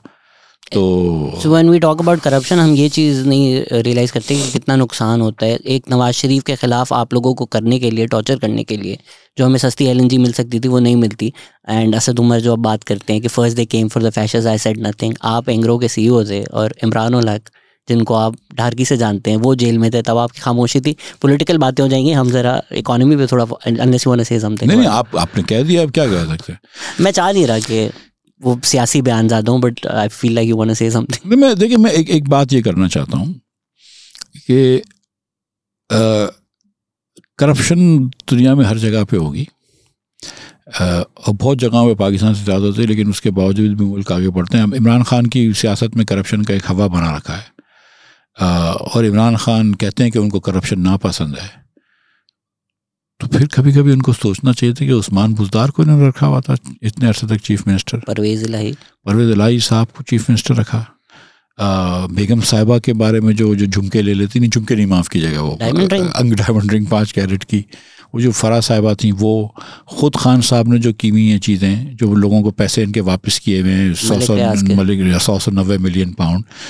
तो मतलब करप्शन अगर बुरी है तो इमरान खान के लिए भी बुरी है ना, सारी तो नहीं है कि अपोजिशन की करप्शन बुरी है, नंबर 1। नंबर 2 कि इस बार IMF ने कहा कि आप ये करप्शन के ऊपर ग्रुप बनाए, मैंने कहा बिल्कुल मैं खुशी से रेडी हूँ। तो आप इसमें ये भी देखें कि इतने अरसे से नैब है, कि नैब के आने के बाद करप्शन कम हुई है या करप्शन बढ़ी है पाकिस्तान में। पेपरा रूल्स हैं, और आपने कितनी इनएफिशिएंसीज क्रिएट कर दी हैं कि the state of Pakistan is now almost a dysfunctional state. It doesn't work for the people of Pakistan. Corruption is not one, anti corruption के laws is one of the issues, but not the entire issues. There are many other factors which make Pakistan not working for the state of Pakistan, for the people of Pakistan. और हमको ये सोचना पड़ेगा कि आज हम हिंदुस्तान से इतना पीछे कैसे हो गए हैं, आज हम बांग्लादेश से इतना पीछे कैसे हो गए हैं। Seriously, I mean, think about this. An average Bengali or average Bangladeshi, I should say, lives 5 years longer than an average Pakistani. An average Bangladeshi is 3 years more educated than an average Pakistani. तो कहीं ना कहीं तो बहुत लंबी गलती करी है ना स्टेट ऑफ पाकिस्तान ने। आप हिंदुस्तान, आपके पास $600 बिलियन का आप उसके पास रिजर्व्स हैं, आपके पास 10 बिलियन के रिजर्व्स नहीं हैं। मतलब एक उसकी $600 बिलियन की रिजर्व है, पूरी दुनिया की उसके पास ट्रेड होती है, उसकी इज्जत हो गई है दुनिया में। 150 बिलियन का एक्सपोर्ट करता है, हमारे पास क्या है? 150 बिलियन का तो सिर्फ वो IT का एक्सपोर्ट करता है। तो हमने वहीं पे शुरू हुए थे, हम 90 तक इनसे आगे होते थे। तो हमने क्या दिया है अपने लोगों को? 50% बच्चा पाकिस्तान का, पाकिस्तान की स्कूल गोइंग एज बच्चा स्कूल में नहीं है, 50%। 40% बच्चा स्टंटेड है। जो एवरेज बच्चा सिंध में, थर में, बलूचिस्तान के अंदर जो है वो स्टंटेड है। तो मतलब सीरियसली, मतलब people who are privileged like you, like me, we have to question ourselves कि हम कर क्या रहे हैं अपने मुल्क के साथ। 50% बच्चा स्कूल गोइंग बच्चा इस मुल्क में स्कूल में नहीं जाता। जब हम ऐसे ही मैं, क्योंकि आपके यंग ऑडियंस होगी तो मैं ऐसे ही दूँ कि जब ईस्ट पाकिस्तान और वेस्ट पाकिस्तान साथ थे, 70 का इंतखाब हुए, तो मुजीबुर रहमान साहब ईस्ट पाकिस्तान से जीते, जुल्फ़िकार अली भुट्टो साहब वेस्ट पाकिस्तान से जीते। ईस्ट पाकिस्तान में 162 सीटें थीं, 300 की असम्बली थी, 162 सीटें मुजीबुर रहमान, 362 सीटें ईस्ट पाकिस्तान में थीं और 138 सीटें थीं वेस्ट पाकिस्तान में, यानी कि ईस्ट पाकिस्तान की पॉपुलेशन ज़्यादा थी। उसमें से by the way Awami League जो थी वो 60 सीटें जीती थी, 160 सीटें। भुट्टो साहब यहाँ पे कुछ 80 सीटें जीते थे 138 में से। तो उस वक्त ईस्ट पाकिस्तान की पॉपुलेशन वेस्ट पाकिस्तान से ज़्यादा थी। आज East Pakistan, former East Pakistan, Bangladesh की पॉपुलेशन 15-15.5 करोड़ है, आप 23 करोड़ पे पहुंच गए हैं। हर साल आप 55 लाख लोग पैदा करते हैं, 55 लाख लोगों से पॉपुलेशन बढ़ती है, पैदा तो ज़्यादा होते हैं, 55 लाख लोगों से ज़्यादा पॉपुलेशन बढ़ाते हैं। आप कोई हराम है अगर किसी हुकूमत ने एक मरतबा, किसी भी हुकूमत ने, इंक्लूडिंग नून हुकूमत ने, किसी ने पॉपुलेशन प्लानिंग के ऊपर ध्यान दिया हो, किसी ने, मतलब आप ज़रा सी बात करेंगे इस्लाम ख़तरे में आ जाता है। हर आदमी मौलाना से आप डरते हैं, मौलाना को इस्तेमाल भी करते हैं। मतलब ये अजीब सा स्टेट हो गया। वेदर पाकिस्तान में आर्मी की हुकूमत हो, पाकिस्तान में सियासी हुकूमत हो, इमरान खान की हुकूमत हो, नून की हुकूमत हो, PTI की हुकूमत हो, किसने पाकिस्तान की ये चीज़ें सुलझाने की कोशिश करी है? पॉपुलेशन बॉम्ब पे कौन देखेगा, ध्यान देगा? स्कूलों के अंदर बच्चे को कौन पढ़ाएगा? स्टंटिंग को बच्चे को कौन ख़त्म करेगा? हम तो ये बेवकूफ़ी वाली बातें करते हैं कि ये LNG के अंदर ये करप्शन करती, वो करप्शन करती। करप्शन नहीं होनी चाहिए, और जो करप्ट नहीं है उनको पकड़ के जेल में डाल दो, और जो करप्ट है उनको चीफ मिनिस्टर बना दो। तो सर इन चीज़ों के क्या सलूशन होंगे? आपका बहुत अच्छी वो थीसिस भी है कि we should call ourselves the 1% republic of Pakistan. अभी पाकिस्तान की 14 अगस्त पे भी आपने एक बहुत अच्छी स्पीच दी थी। I admire you for saying the things that people are afraid to say, या पर्सनली जो बातें करते हैं उसके बरक्स टीवी पे जाके बातें करें, क्योंकि उनको पता है कि मार्जिनलाइज कम्युनिटीज़ जो हैं उनको to throw them under the bus is the easiest populist way to get votes in Pakistan. तो आपने उसके बरक्स एक बात की ना, credit you for saying that on TV, even though it's the bare minimum कि मत मारें, स्टिल ये भी कहना अचीवमेंट है पाकिस्तान में। तो क्या सोल्यूशन है जो 1% है हमारा?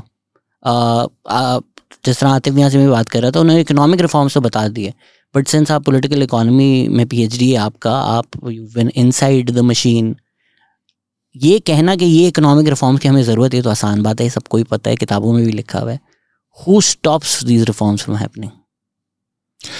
इनर्शिया बहुत बड़ी फोर्स होती है। इनर्शिया स्टॉप्स करती है। पीपल थिंक, ब्यूरोक्रेसी थिंक्स कि ना कोई भी चीज़ ना करना is in the interest of the nation, कि वो मतलब इसको उनके पर्सनल इंटरेस्ट में हो या ना हो, कि कौम का इंटरेस्ट है कि किसी चीज़ को आगे ना बढ़ने दो। तो ज़्यादातर लोग, उसके बाद कॉम्पिटेंस भी ब्यूरोक्रेसी की बहुत कम हो गई है, मैं सच बता रहा हूँ आपको, ठीक है। स्पेशलाइजेशन नहीं है, मतलब बेसिक रिफॉर्म्स होने चाहिए कि we should be able to let people go. जब हमको पता है कि करप्ट है तो मतलब ठीक है, सिस्टम में इतने करप्ट होते हैं। 17 से 18 ग्रेड में, जैसे आर्मी के अंदर आप मेजर से कर्नल पे कितने लोग निकाल देते हैं, तो इस तरह आप मतलब 17 से 18 ग्रेड में कुछ निकाल दें, उसके बाद तेरा ना निकालें। लेटरल एंट्री हो जानी चाहिए, स्पेशलाइजेशन होनी चाहिए कि एक आदमी जो कि कॉमर्स, इंडस्ट्रीज़ और इकोनॉमिक अफेयर्स एंड फाइनेंस में रहे, ज़िंदगी निकालो तो उसमें एक्सपर्टीज हो जाए। जो फॉरेन अफेयर्स देख रहा है वो फॉरेन और डिफेंस और ये चीज़ें देखता रहे। अब किसी दिन आप उठा के एक दिन उसको इंटीरियर सेक्रेटरी बना देते हैं, दूसरे दिन उसको फाइनेंस सेक्रेटरी बना देते हैं, तीसरे दिन उसको पावर सेक्रेटरी बना देते हैं। तो इतनी स्पेशलाइजेशन कहाँ किसी के पास होती है? There are still some very good people but not enough, and we need to change the bureaucracy. we need to reduce the influence of the armed forces on the politics of Pakistan. ठीक है, very few politicians will say it, like let me say it. But मैं आपसे जो गुजारिश कर रहा हूँ कि Pakistan is not working for Pakistan. अब क्योंकि मैं फारिग हो गया हूँ तो अल्लाह ताला ने मुझे एक प्लेटफॉर्म दिया है, तो मुझे ये कहना मेरे लिए फ़र्ज़ है। मैं इससे पहले भी ये कह चुका हूँ कि पाकिस्तान को हम इस्लामिक रिपब्लिक कहते हैं, वो झूठ है, हमको 1% रिपब्लिक कहना चाहिए। मैं पहले कहता था खान साहब की हुकूमत थी कि आधे से ज़्यादा 60% उनकी हुकूमत में HSN कॉलेज से लोग थे। तो एक स्कूल लाहौर में है HSN कॉलेज, जिससे आधे से ज़्यादा आपकी पॉलिटिशियंस आते हैं, और एक स्कूल कराची में जिधर आपके आधे अमीर लोग आते हैं, कराची ग्रामर स्कूल। जितने कराची के अमीर लोग हैं उनके बच्चे उसी स्कूल में जाते हैं या एक आध और स्कूल में जाते हैं। और इसकी इन दो स्कूलों के अलावा एक शायद कोई हसन अब्दाल से एक आध बच्चा आ जाता है, एक इस्लामाबाद इंटरनेशनल स्कूल इस्लामाबाद से आ जाता है, बट दैट्स अबाउट इट। मतलब ये तो काकुल एकेडमी से भी काफ़ी आते हैं। हाँ, नहीं वो तो खैर उधर से आते हैं, लेकिन चलो वो भी कहाँ से शुरू होते हैं वो भी आप देख लीजिए कि कितने जनरल हैं उसमें से भी कितने HSN से निकलते हैं। लेकिन अभी कम से कम आर्मी में ये हो गया कि चलो पहले तो एक था कि जनरलों के बेटे ही जनरल बनते थे, लेकिन अब कम से कम ये है कि मतलब सूबेदार के बच्चे भी आगे जाते हैं, तो अच्छी बात है वो, तो कम से कम वर्टिकल डाइवर्सिटी है, जनरलों के बेटे फाइनेंस मिनिस्टर भी बन जाते हैं कभी कभी। तो कौन बना हुआ है? असद उमर। अच्छा ठीक है, ओके।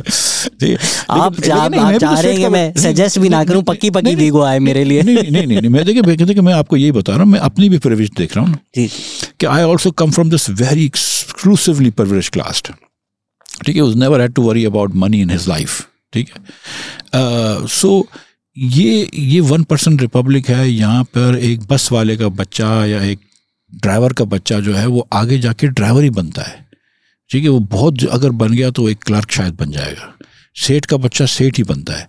ये तो क्या हुआ कि आप जो चूज़ भी करते हैं ना तो 1% लोगों में ही करते हैं। So that's why you don't not looking at the talent pool. अगर आप पूरे टैलेंट पूल से पाकिस्तानी से लें तो हो सकता है कि यहाँ पे थोड़ी, वहाँ पे अमेरिका में आइंस्टाइन निकल के आ जाते हैं, रिचर्ड फाइनमैन निकल के आ जाते हैं, पता नहीं कौन कौन निकल के आ जाते हैं। यहाँ पे नहीं आते वो निकल कर, वो इसलिए नहीं आते कि वो तो कम वक्त कारपेंटर होता है, उसको आपने कभी तालीम ही नहीं दी होती है, वो उसमें बड़ा जीनियस होता है, या कोई पेंटर होगा, या कोई मतलब कोई ठहरा निकाल रहा होगा, छोले बना रहा होगा और उसमें जीनियस होगा, लेकिन मतलब उसको कभी तालीम ही नहीं दी आपने। और तालीम तो आप वो सिर्फ 1% लोगों को अच्छी तालीम देते हैं। इस गवर्नमेंट के अंदर मैं आपको ये यकीन दिला रहा हूँ, और सिंध के अंदर बैठे हैं तो सिंध का ख़ास तौर पर बोलता हूँ, लेकिन सारे पाकिस्तान के अंदर, कि मैट्रिक पास हुकूमत की स्कूल से मैट्रिक पास बच्चे से निकलवा लीजिए परसेंटेज, पूछिए कि 40% बता दे, 75 का मैं मानता हूँ, एक बच्चा बताएगा आपको 10 में से शायद मैट्रिक पास बच्चे। 2 जुमले अंग्रेज़ी के छोड़ दें, 2 जुमले उर्दू में लिख के दे दें अच्छी तरीके से, वो नहीं कर सकेगा। तो ये 10 साल 12 साल आप बच्चे को स्कूल भेज रहे हैं, आप तालीम तो दे ही नहीं रहे, you're schooling him without educating him। तो अब you're wasting time, अरबों रुपए का रिसोर्स ज़ाया कर रहे हैं आप, और वो बच्चे फिर आगे जाके नहीं बढ़ सकते। अगर हिंदुस्तान के अंदर आज गूगल और माइक्रोसॉफ्ट और बड़ी बड़ी कंपनियों के अंदर, फेसबुक और पता नहीं कहाँ ये ट्विटर के अंदर सबके CEOs अगर हिंदुस्तान से आए हुए हैं, और ये अमेरिकन इंडियन अमेरिकन भी नहीं है, ये इंडियंस थे जो अमेरिका गए, ये किधर से निकले के आए? IIT से आए। तो 1950 की दिहाई के अंदर जब आप यहाँ पे गुलाम मोहम्मद साहब जो थे वो वज़ीर आज़म रोज़ चेंज करते थे, और 60 की दिहाई में जब अयूब खान साहब डैम बना रहे थे या जो भी कर रहे थे, तो उस ज़माने के अंदर नेहरू और दूसरे जो Shastri and all of these other people, they were setting up Indian institute of technologies. हमने यहाँ पे क्या किया है? अब आप बोलते हैं यार हमारे बच्चे भी तो टैलेंटेड हैं, बिल्कुल हैं, हमारे बच्चे एक्सपोर्ट क्यों नहीं कर सकते? आपके बच्चे को क्या पता है IT का? आपका बच्चे को 6 महीने का कोर्स दिया हुआ है, वो मतलब IITs में गए हुए हैं। So I mean have you been just and fair to your children? You have not. कोई मतलब मैं बिल्कुल लेफ्टिस्ट नहीं हूँ, मैं एकदम बातें तो आप ऐसे करें, मुझे लग रहा है हमारे लिए जान आए। हमारे लिए जान बिल्कुल नहीं आया हुआ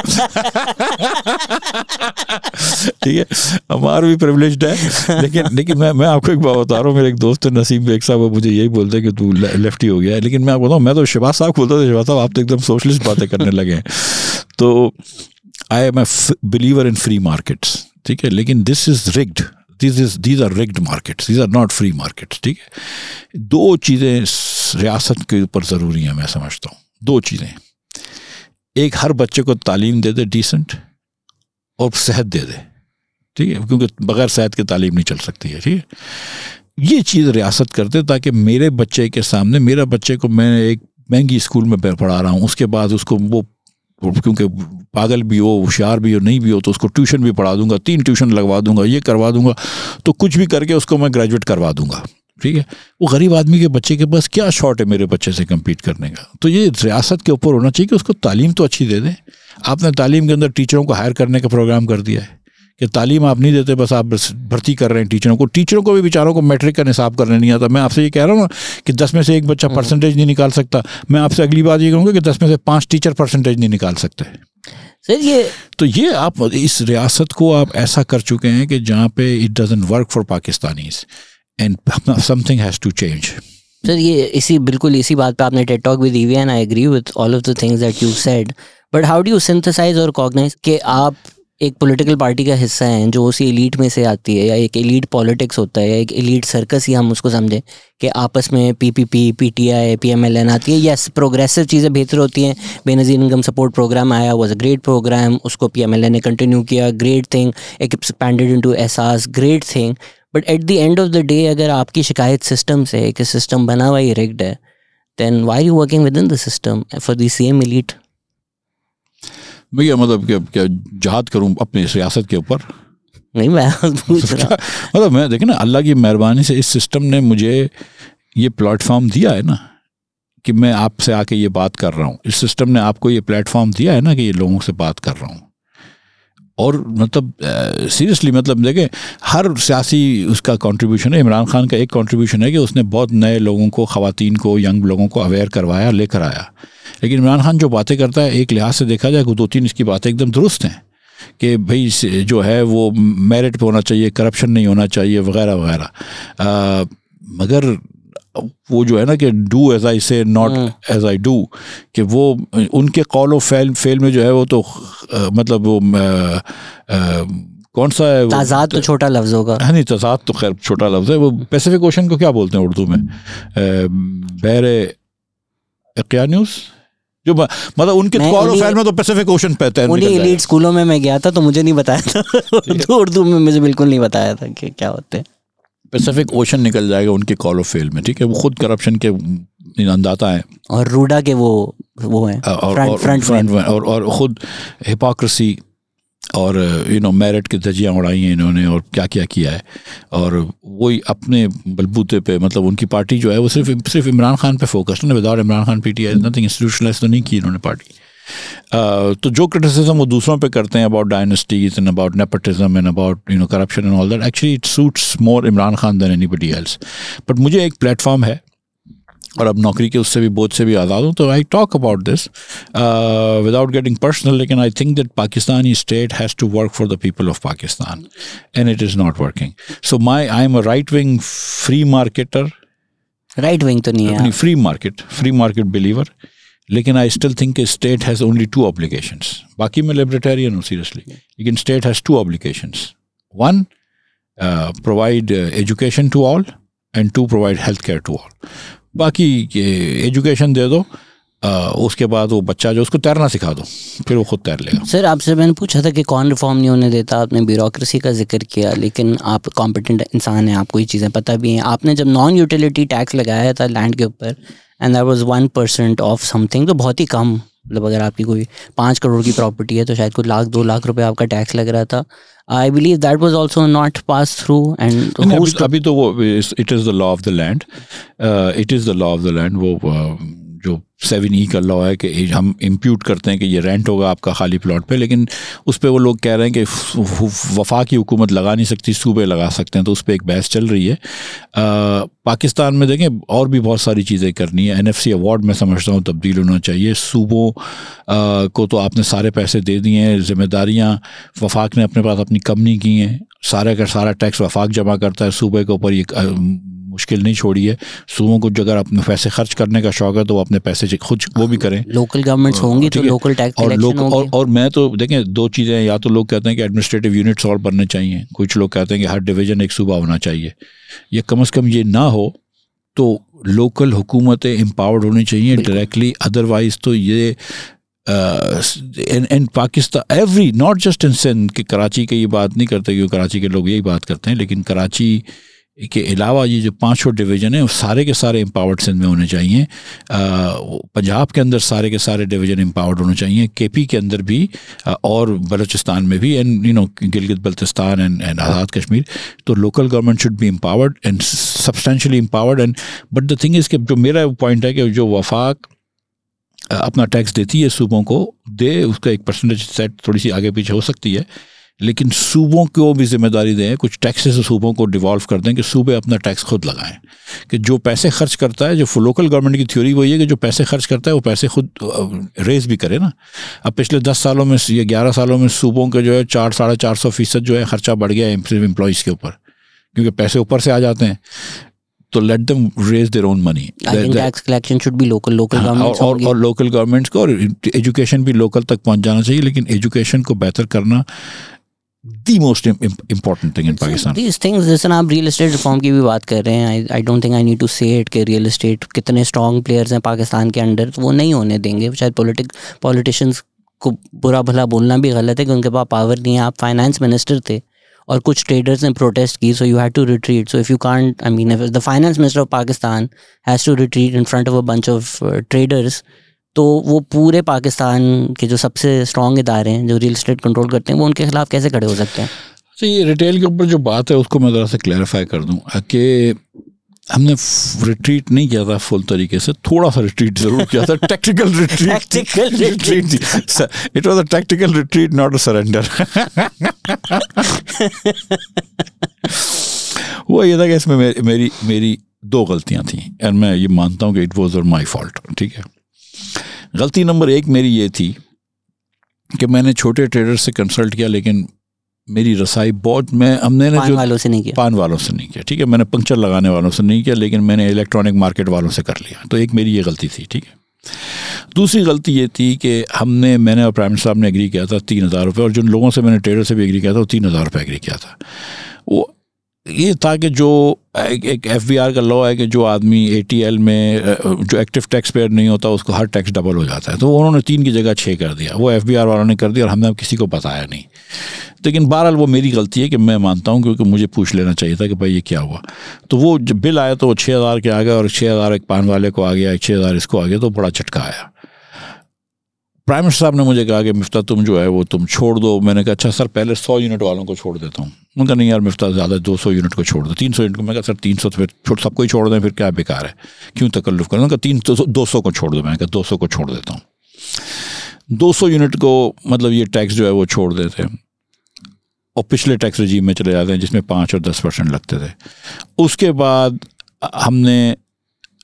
मैंने एक ट्वीट किया, मैंने कहा था मैं 150 छोड़ रहा हूँ। तो प्राइम मिनिस्टर का फ़ोन आया कि तुमने मुझसे 200 की बात की, 150 क्यों किया। मैं कहा सर वो बार्गेन के लिए रखा है मैंने। तो उन्होंने कहा चलो ठीक है, बार्गेन करने। I don't want to be a racist about this, but आपकी वो मेमन ट्रेनिंग काम आती है। ठीक है, मैं कहा सर बार्गेन के लिए रखा है।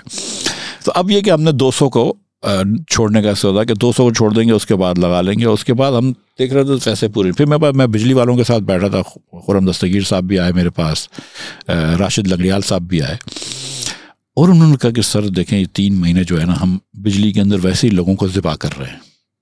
सितंबर, अक्टूबर, जुलाई, अगस्त, सितंबर में 3 महीने में हम वैसे ही लोगों को ज़िबा कर रहे हैं, क्योंकि हमने फ्यूल एडजस्टमेंट चार्जेस भी डाल दिए हैं इस पिछले क्वार्टर के, जिसको क्वार्टरली टैरिफ एडजस्टमेंट्स कहते हैं। फ्यूल एडजस्टमेंट चार्जेस भी आएगा, क्वार्टरली टैरिफ एडजस्टमेंट आएगा, जो कि खान साहब ने पिछले क्वार्टर में नहीं किए थे, और जो 1 साल पहले इन्होंने वो किए थे, नहीं किए थे रीबेस्ड, वो भी हमने किए थे। वो तीनों जो थे वो खान के दोनों गुना और मेरा अपना इस साल का अपना गुना, वो तीनों एक साथ ही हमारे तीनों के गुना जो थे वो अवाम उसकी इबादत करने पर मजबूर था। राइट, खमियाजा आवाम भर रहा था वो 3 गुनाहों के। तो उन्होंने कहा यार सर अब इसके ऊपर अगर आप टैक्स लगाएंगे तो फिर आपने कसम से मतलब ये मतलब this is the last straw that is going to break the camel's back. तो बिजली वाले भी मुझे कह रहे हैं कि ये ना करो, आप अक्टूबर से कर लो। मेरी बहन मरियम का भी मुझे फ़ोन आया कि मिफ्ता भाई अब कोई भी तो सपोर्टर नहीं रह गया, अब खाली रिटेल वाले रह गए, इनको तो माफ़ कर दो। ठीक है, एक एक करके हमने हर इंटरेस्ट ग्रुप को तो हमने नाराज़ कर दिया है। ये आखिरी रह गया। ठीक है, और मुस्लिम लीग का मतलब कि small traders in Punjab specially, ठीक है, यहाँ से समझते होंगे किसी और ने भेजा है आपको पार्टी में, और नॉट जस्ट मुस्लिम लीग में। बताऊँ यहाँ से फैसल सब्जवारी मुझे बोल रहे हैं कि मिफ्ता भाई ये क्या कर रहे हो। इन्होंने फिर MQM के जो भी दोस्त हैं हमारे ट्रेडर्स वो भी शुरू हो जाते थे, KP से भी आ गए। मैं एक चीज़ थी कि मैं सबसे मिल लेता था। ठीक है, उनकी बात मैं मानूं या ना मानूं, लेकिन I from Karachi and Mardan and Peshawar and JUI के तो लोग आते थे मुझे पास। JUP के अवैस नूरानी ने मुझे फ़ोन किया कि किसी एक आदमी से मिल ले, वो हमारे JUP के लोग थे। तो मैंने कहा ज़रूर मिल लूँगा। मैं उनको पता नहीं मर्दान शहर के थे, किस शहर के थे, वहाँ पे जो ट्रेडर्स का सदर था वो बरेलवी होगा, और अवैस नूरानी से लाइन था, तो वो भी आ गया मेरे पास। मैं सबसे मिला हूँ।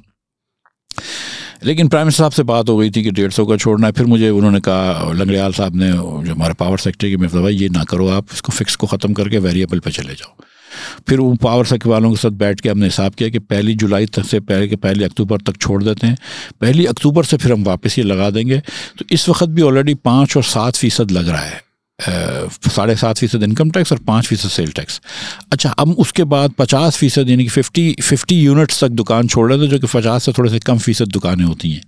उसके बाद की जो दुकानें ना, उसके बाद हम 5 को 7.5 करेंगे और 7.5 को 10 करेंगे, एंड प्रोग्रेसिवली बढ़ाते रहेंगे। और उससे हमारे 27-28 अरब रुपए आ रहे थे। तो हम 41 अरब की जो प्लान था उसकी जगह 27-28 अरब रुपए आए।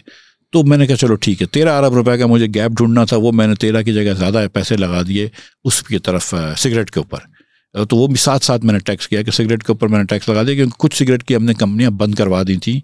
जो केपी में 8 कंपनियां हैं जो कि बेसिकली टैक्स की चोरी पे चलती हैं, तो उनको जब तक कि उनकी सेल्स लिमिट ना हो, तो उनकी सेल्स लिमिट हो जाएगी तो मेरा आगे से दूसरी तरफ से टैक्स बढ़ जाता है। तो वो भी हम साथ साथ काम कर रहे थे। तो प्राइम मिनिस्टर साहब का बहुत वो था कि यार सिगरेट को जो है मिफ्ता एकदम महंगा कर दो टैक्स, ये वो। तो वो फिर थोड़ा सा टैक्स लगा दिया, तो हमने वो कर लिया था, वो बैलेंस कर लिया था। अभी अक्टूबर से हमने सोचा था कि फिर इसको वापस बहाल कर देंगे टैक्स को। बट सर जो पॉलिटिकल पावर और पॉलिटिशियन की कितनी पावर है, दैट क्वेश्चन स्टिल स्टैंड्स। मतलब आते हैं कि अगर जो एक सेंट्रल थीसिस है कि रियल एस्टेट में इतना पैसा है पाकिस्तान के अंडर, बट अगर आते हैं कि एक सेंट्रल थीसिस है कि रियल एस्टेट सेक्टर जो है पाकिस्तान का, उसमें इतना पैसा है कि वो प्रोडक्टिविटी आप इंसेंटिवाइज ही नहीं करते। मेरे पास अगर थोड़ा पैसा आ जाए, या मैं समझूं मेरे अब्बा की फैक्ट्री है, मैं सोचूं फैक्ट्री चलाऊं, बिजली भी नहीं आएगी, ट्रांसपोर्ट करूं, बिजली के मसले आ जाएंगे, एलसी नहीं खुलेगी, मैं पागल हूं, मैं बहरिया टाउन में 6-7 प्लॉट लेके घर पे रहूं। सो जब रियल एस्टेट इतना लुक्रेटिव होगा, how can you make industries और how can you send any person into the productivity? And then politicians don't have the courage to control the real estate sector. तो पाकिस्तान कैसे fix होगा? तो फिर करेज पैदा करें। क्यों नहीं करते करेज पैदा? आप बताएं ना। कितने सियासतदान हैं जिन्होंने नाम भी लिया है मलिक रियाज का। एक तो मैं हूँ, लेकिन मलिक रियाज को छोड़ दें। एक मतलब Malik Riaz actually a symptom, is not the cause, but the thing is कि and if you go to Bahriya town, you know कि he delivers, ठीक है, मतलब it's a good living standard. तो why are we not doing this? But इसको थोड़ा सा आगे करें। तो problem with real estate sector is कि ये रियल एस्टेट सेक्टर की जो भी इंडस्ट्री होती है, इससे आपके टर्म्स ऑफ ट्रेड भी ख़राब हो जाते हैं, आपकी इकोनॉमी इनकम्पैरेटिव हो जाती है, और आप देखो कोई रियल एस्टेट से कोई एक्सपोर्ट तो नहीं होता ना, इम्पोर्ट हो जाता है। पेंट अगर इंपोर्ट पाकिस्तान में बनता है तो पेंट के कुछ एसेंशियल केमिकल्स इंपोर्ट होते हैं। अगर दीवार के मतलब बहुत सारी चीज़ें, कीलों के स्टील इंपोर्ट हो रहा होता है, वगैरह वगैरह, मोटरें इंपोर्ट हो रही होती हैं, बल्ब इंपोर्ट हो रहे होते हैं, शैंडलियर्स इंपोर्ट हो रहे होते हैं, किचन इक्विपमेंट इंपोर्ट हो रहा है। तो द मोर रियल एस्टेट होती है, आपकी इंपोर्ट भी पड़ती है। इस तरह सोच लें। और आपकी जो मईशत के अंदर अगर हम एक्सपोर्ट करते हैं, आपसे करवाते हैं, तो आप लोग कंपैरेटिव हो जाते हैं, हमारी इफ़िशेंसी बढ़ जाती है। वो नहीं होती रियल एस्टेट से। और क्योंकि रियल एस्टेट ट्रेडेबल नहीं है क्रॉस बॉर्डर्स, तो उसके अंदर जितनी भी इनएफिशिएंसी है फ़र्क नहीं पड़ता है। पाकिस्तानी जो हैं वो 2 जगहों पे पैसा रखते हैं। जो स्टोर ऑफ वैल्यूज़ पाकिस्तानीज़ के लिए वो 2 हैं, एक सोना है और एक रियल एस्टेट है। सोने को तो आप टैक्स कर नहीं सकते, लेकिन रियल एस्टेट को टैक्स करना चाहिए। रियल एस्टेट को टैक्स करने का एक फ़ायदा ये भी होता है, ख़ास तौर पे एम्प्टी रियल एस्टेट को, कि स्पेकुलेशन कम हो जाती है और जनरेशन टू जनरेशन ट्रांसफ़र कम हो जाता है। मैं तो प्राइम मिनिस्टर साहब से ये भी कहा था कि एक थोड़ा सा डेथ टैक्स लगा दो, कि if the issue in Pakistan is like, I think it's 1% republic, कि अमीर लोगों के लिए मुल्क बना है, ठीक है, एंड अमीर लोगों के लिए they have fantastic lives in Pakistan. And even if you have very little money from international standards, you have just incredible lives, right? तो क्योंकि ये अमीर लोगों के लिए मुल्क बना है पाकिस्तान, अगर आप, तो ये generation to generation wealth transfer होती है। इसको अगर आप टैक्स करना शुरू कर दें और उस पैसों को अगर आप एजुकेशन में डाल दें वगैरह वगैरह, तो बेहतर होगा। लेकिन द थिंग इज़ कि देखिए, मैं आपको जो कह रहा था ना कि मैं फ्री मार्केट बिलीवर हूँ, I don't think the government should be responsible for making sure children are educated, poor children are educated, but it should not be government's job to provide that education. हुकूमत को स्कूलें नहीं चलानी चाहिए। हुकूमत को, जैसे शहबाज शरीफ ने भी पंजाब में किया था, हुकूमत को वाउचर दे देना चाहिए कि हर बच्चे को 1500 रुपये 2000 रुपये फ़ी महीने का वाउचर दे दिया कि बेटा तुझे जहाँ पढ़ना है, बेटी तुझे जहाँ पढ़ना है तो पढ़ ले। आपको मैं बता रहा हूँ कि you are spending far more money, मतलब 5-10 हज़ार रुपये फ़ी बच्चा है, अगर आप हिसाब कर लें सिंध पंजाब में पर मंथ, तो आप वो 5-5 हज़ार रुपये के बच्चे को लाइसेंस दे लें, वो अच्छी स्कूलों में पढ़ लेंगे। लेकिन आपने क्योंकि स्टेट बनाया कि जिसमें आपने टीचरों को नौकरियां देनी हैं, क्योंकि आपको वोट मिलते हैं और ये सब चीज़ें होती हैं, तो पूरा एक इकोसिस्टम बना हुआ है ना, ये ख़त्म करें इकोसिस्टम को। और अगर आपको हुकूमत में रखना है तो पेरेंट्स को एम्पावर कर दें कि हर पेरेंट इस स्कूल बोर्ड के हेड हों। स्टेट्स को रियल एस्टेट चलाना चाहिए? बिल्कुल नहीं। Real estate housing society? Absolutely not. काम क्या, स्टेट को तो कोई चीज़ नहीं चलानी चाहिए। प्राइवेटाइजेशन कर देना चाहिए, हर डिस्को को बेच दें, हर गैस कंपनी को बेच दें, OGDC को बेच दें, PPL को बेच दें, हर चीज़ को PI को बेच दें, रेलवे को बेच दें। और बिल्कुल ये स्टेट का काम नहीं है कि पेट्रोल पंप चलाए या हाउसिंग सोसाइटी। यहाँ सारे लेफ्टिस्ट अब नाराज़ हो जाएंगे। नाराज़ हो जाए तो नाराज़ हो जाए थोड़ी, तो हमें मैं आपको बताऊँ, एट दिस पॉइंट अल्लाह ताला ने मुझे 2 मरतबा इस मुल्क का वज़ीर ख़जाना बना दिया है। एंड जो चीज़ें मैं चाहता था दुनिया में, ज़िंदगी के अंदर आसाइश मिल सकती थी, वो अल्लाह ने मुझे दी है, इज़्ज़त दी है। अब कोई अगर नाराज़ होता है तो मतलब नाराज़ हो जाए सीरियसली, मतलब हम अपने ऑडियंसेस को नाराज़ नहीं करना चाहेंगे, वक्त कम है, लोगों के बहुत ज़्यादा सवाल थे, अगर आप रैपिड फायर में हम कर लें, क्योंकि आपने भी जाना है जिस फायर में भी कर लें। आस्क हिम, ये इस तरह बताता है मिस्टर भाई कराची के, उन्होंने बोला फायर से क्या टेंशन है मुझे, हम तो कराची में काम करते हैं। Ask him if the capacity is so poor that FBR doesn't have a tax multiplier effect model, how can a nuclear armed country make economic policy? Tax multiplier effect क्यों नहीं है एफबीआर का? ये तो सिंपल चीज़ है। नहीं है ठीक है, लेकिन मतलब पॉलिसी तो बन रही है ना, मतलब ये कि मतलब यस आई मीन हमको अपनी कैपेसिटी हर जगह पे बढ़ानी चाहिए। इवन पॉलिटिकल पार्टीज़ जो हैं, अगर मैं आपसे पूछूंगा कि आपका इकोनॉमिक विंग क्यों नहीं होता, तो आप कहेंगे होता है, बट प्रॉपर वाला तो नहीं होता, जैसा थिंक टैंक हो, रिसर्च पेपर्स आए कि आई थॉट कि मुस्लिम लीग ने पिछले 4-5 साल में बड़े पर्चे निकाले हैं, वाइट पेपर निकाले हैं। मैं था, बिलाल कियानी था, डार साहब लंदन से मदद करते थे, मुसद्दक मलिक, एहसान, राना एहसान, उसके अलावा एक दो मोहम्मद अली भल्ली था, राना मशहूद मदद करते थे, हाँ Ehsan, Rana Ehsan, only some of these people are economics. Mohammad Zubair, एक मैं तो था ना आप हैं, बट क्यों नहीं एक टीम पीएचडी इकोनॉमिक्स की जो बैठेंगे, अच्छा चलें हम नहीं कर सकते लेकिन करना चाहिए, अगर हम पावर में आ गए तो किया ना, हमने बहुत सारी चीजें की थी ना, पावर में आ गए। पेपर्स तो नहीं आ रहे, वो कोई academic research papers, think tank के आए। रिसर्च पेपर तो सियासी पार्टी नहीं करती ना यार, मतलब आतिफ मियां तो प्लान तो ना कि एक 10 साल का, Atif Mian I am sure you are still consulting, so एक वो 10 साल का plan we don't really see there. नहीं देखें, 10 साल का 5 साल का प्लान मुस्लिम लीग का एक मतलब मैनिफेस्टो तो होता है, प्लान तो हमारा होता है, लेकिन मतलब उस शायद उस जिस तरह इवन हम इंडिया में देखते हैं कि BJP also has, BJP does this for all of their fascist tendencies. उनका एक इकोनॉमिक विंग है जहाँ पॉलिसी मेकर्स बैठकर पावर में आने से पहले बोलते हैं अच्छा ये 5-10 साल हम ये करेंगे। So the papers exist. मुझे सीरियसली बीजेपी को मैं ज़्यादा फॉलो नहीं करता हूँ। अच्छा करते हैं बिल्कुल अच्छा करते हैं।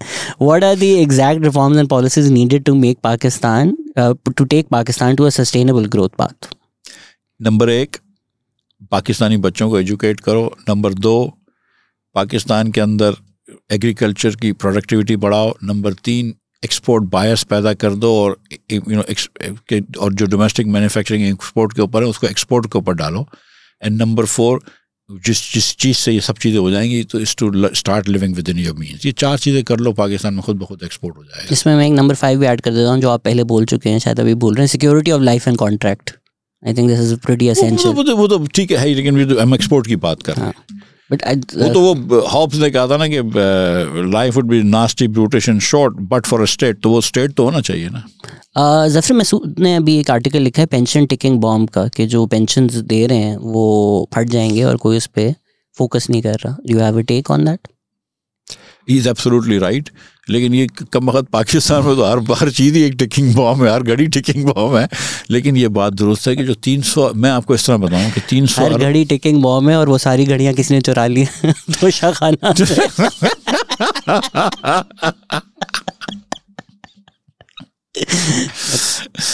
वो जब मैं लास्ट टाइम वज़ीर ख़जाना था तो 300 अरब रुपए पेंशन के थे और 400 अरब रुपए तनख्वाहों के थे। इस बार जब ये आखिरी बजट में 650, 300 से बढ़ के वो 650 हो गई है पेंशन, और तनख्वाहें 400 से बढ़ के 550, तो तनख्वाहों से डबल स्पीड पे बढ़ रहा है।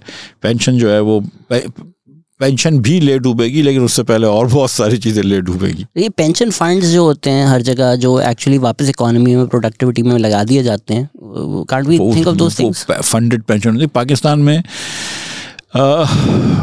13 डिग्रीज ऑफ पेंशन्स हैं।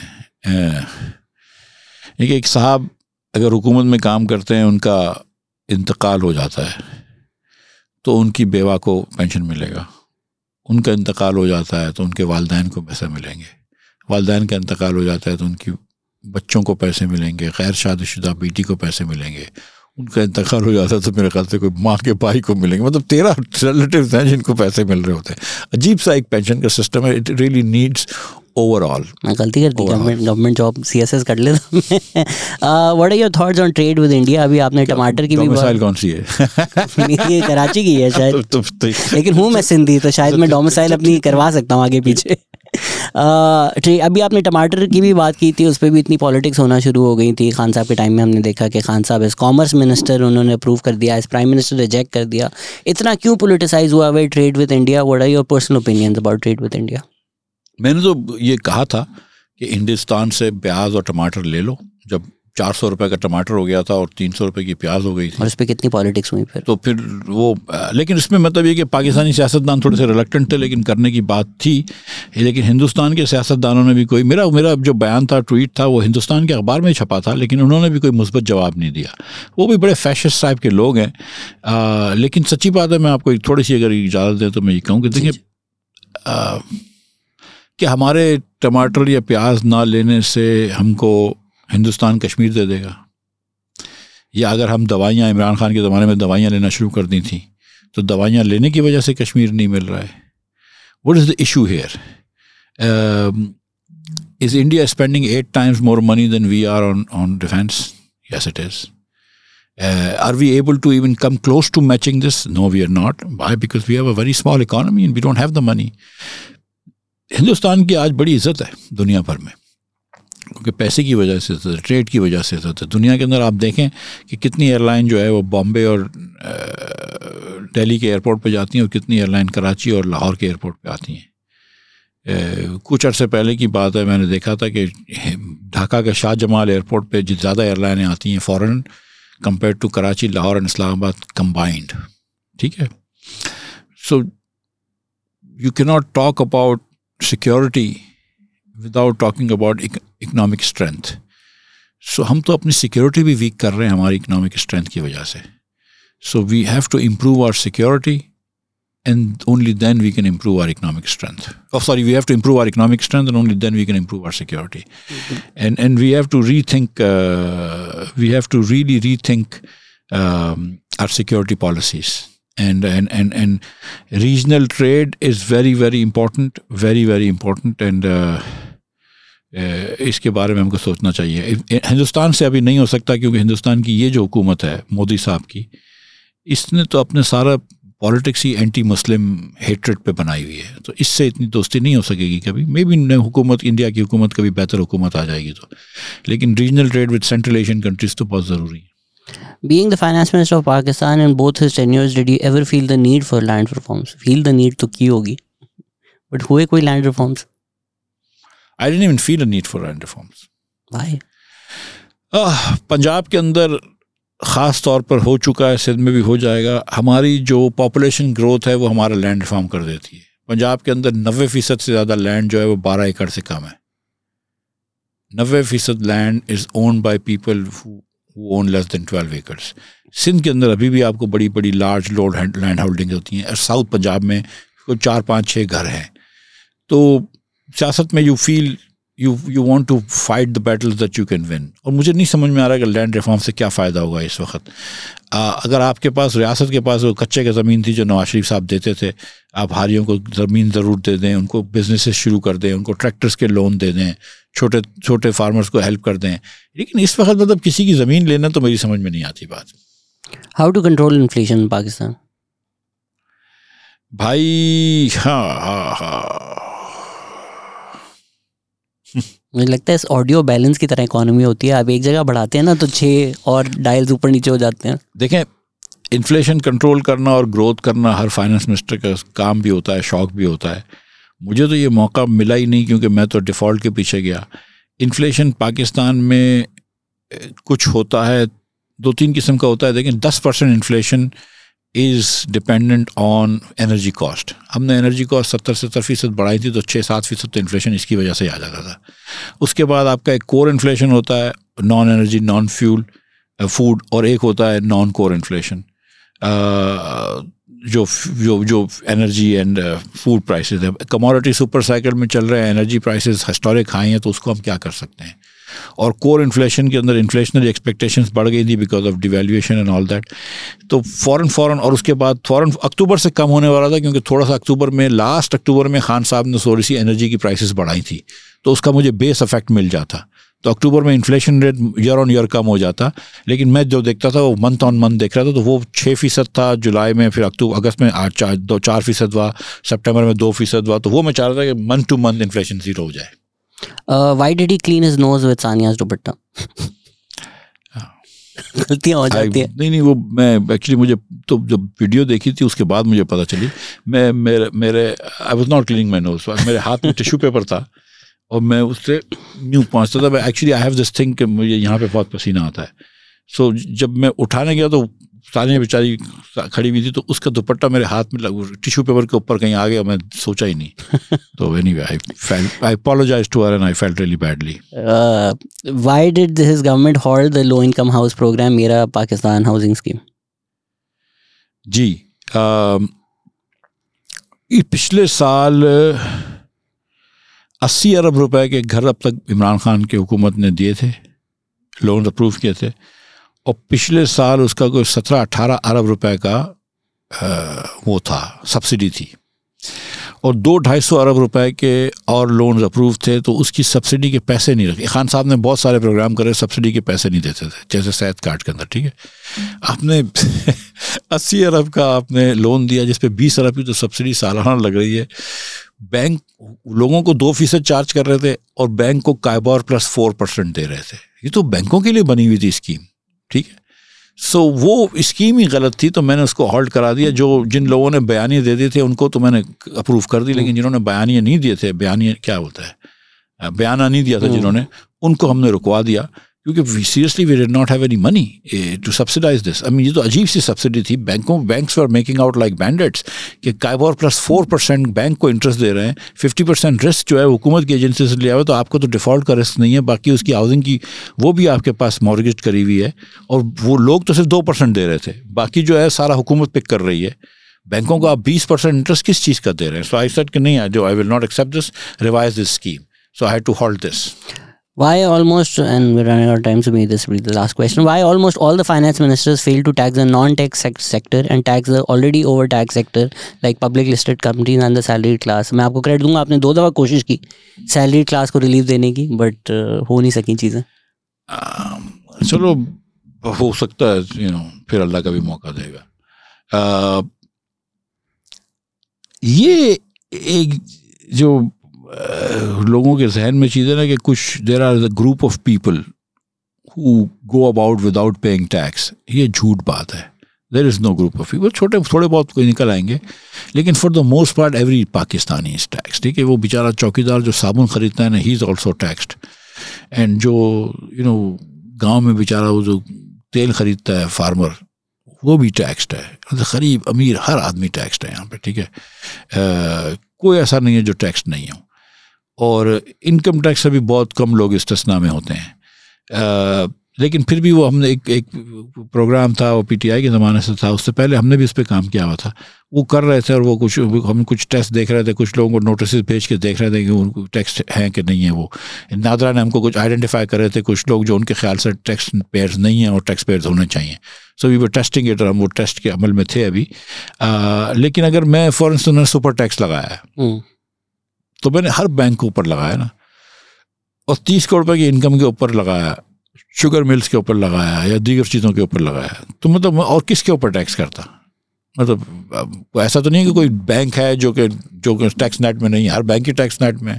तो ये चीज़ भी है ना, ये बड़ा आसान होता है बोलना. ये सारे एंकर्स बोल देते हैं कि यार नए लोगों के ऊपर टैक्स लगाओ, क्योंकि किसी और को टैक्स देना नहीं. भाई कौन नए लोग हैं, मुझे बता दो, एक नाम बता दो कि ये आदमी है फलां, ये टैक्स नहीं देता है. कहीं ना कहीं से हम टैक्स ले ही लेते हैं सबसे. बट अब मतलब नज़र तो आ जाता है, अगर हम देखते हैं कि इसकी लैम्बोर्गिनी खड़ी हुई है और फिर एंड में आता है इसने 15,000 टैक्स दिए है, तो ऐसे लोगों का एफवीआर का पता करना तो कोई मुश्किल नहीं है. वो लोकल जाके देख लें, भाई इसका घर इतना है, इसका टैक्स इतना है, these things don't match. Faisal की बात कर रहे हैं.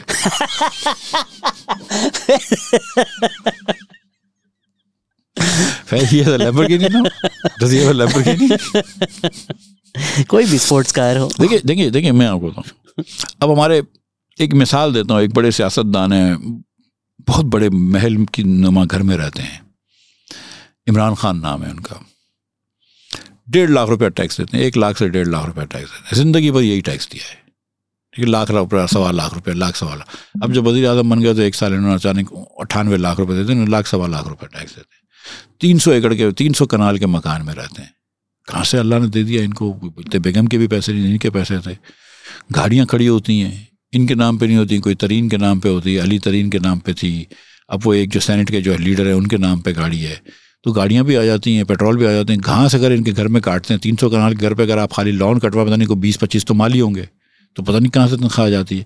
लेकिन वो 1 लाख रुपए का टैक्स तो उसने दिया हुआ होता है, वो भी टैक्स नेट में तो होता है। लेकिन यस, कहीं ना कहीं हम थोड़ा सा जोर डाल सकते हैं। लोग अंडर रिपोर्ट तो करते हैं, नेट में कहीं ना कहीं से होते हैं, लेकिन अंडर रिपोर्ट करते हैं। लेकिन for every Imran Khan there is always a Miftah Ismail who pays tax. Thank you so much sir for everything that you do. आपसे बात करके वही जो मेरी एक इटर्नल डिबेट है कि is it better to sit outside the system and criticize them और to go inside the system and actually try to make things better, इसका मेरा कोई जवाब नहीं है। मैं सोचता रहता हूँ। फाइनल वर्ड आप ही को दे देता हूँ सर, अगर आप कुछ कहना चाहेंगे ऑडियंस को बिफोर वी गो। अपने हिस्से की एक शमा जला देते। पहले इसका पहला मिसरा क्या है कि वो अंधेरे को बुरा कहने से, वो कहता ना कि instead of cursing the darkness light a candle. So हम कोशिश तो कर रहे हैं और कोशिश करते रहेंगे, इंशाअल्लाह ताला कहीं ना कहीं से बेहतरी लेकर आएंगे। मैं ऐसे कहता हूँ लोगों को कि I don't worry about Pakistan because my family lives here, my home is here, or my businesses are here, or my factories are here, and all that stuff. I worry about Pakistan because my Kabristan is also here. So, thank you so much for listening with this somber thought. Take care. Allah Hafiz.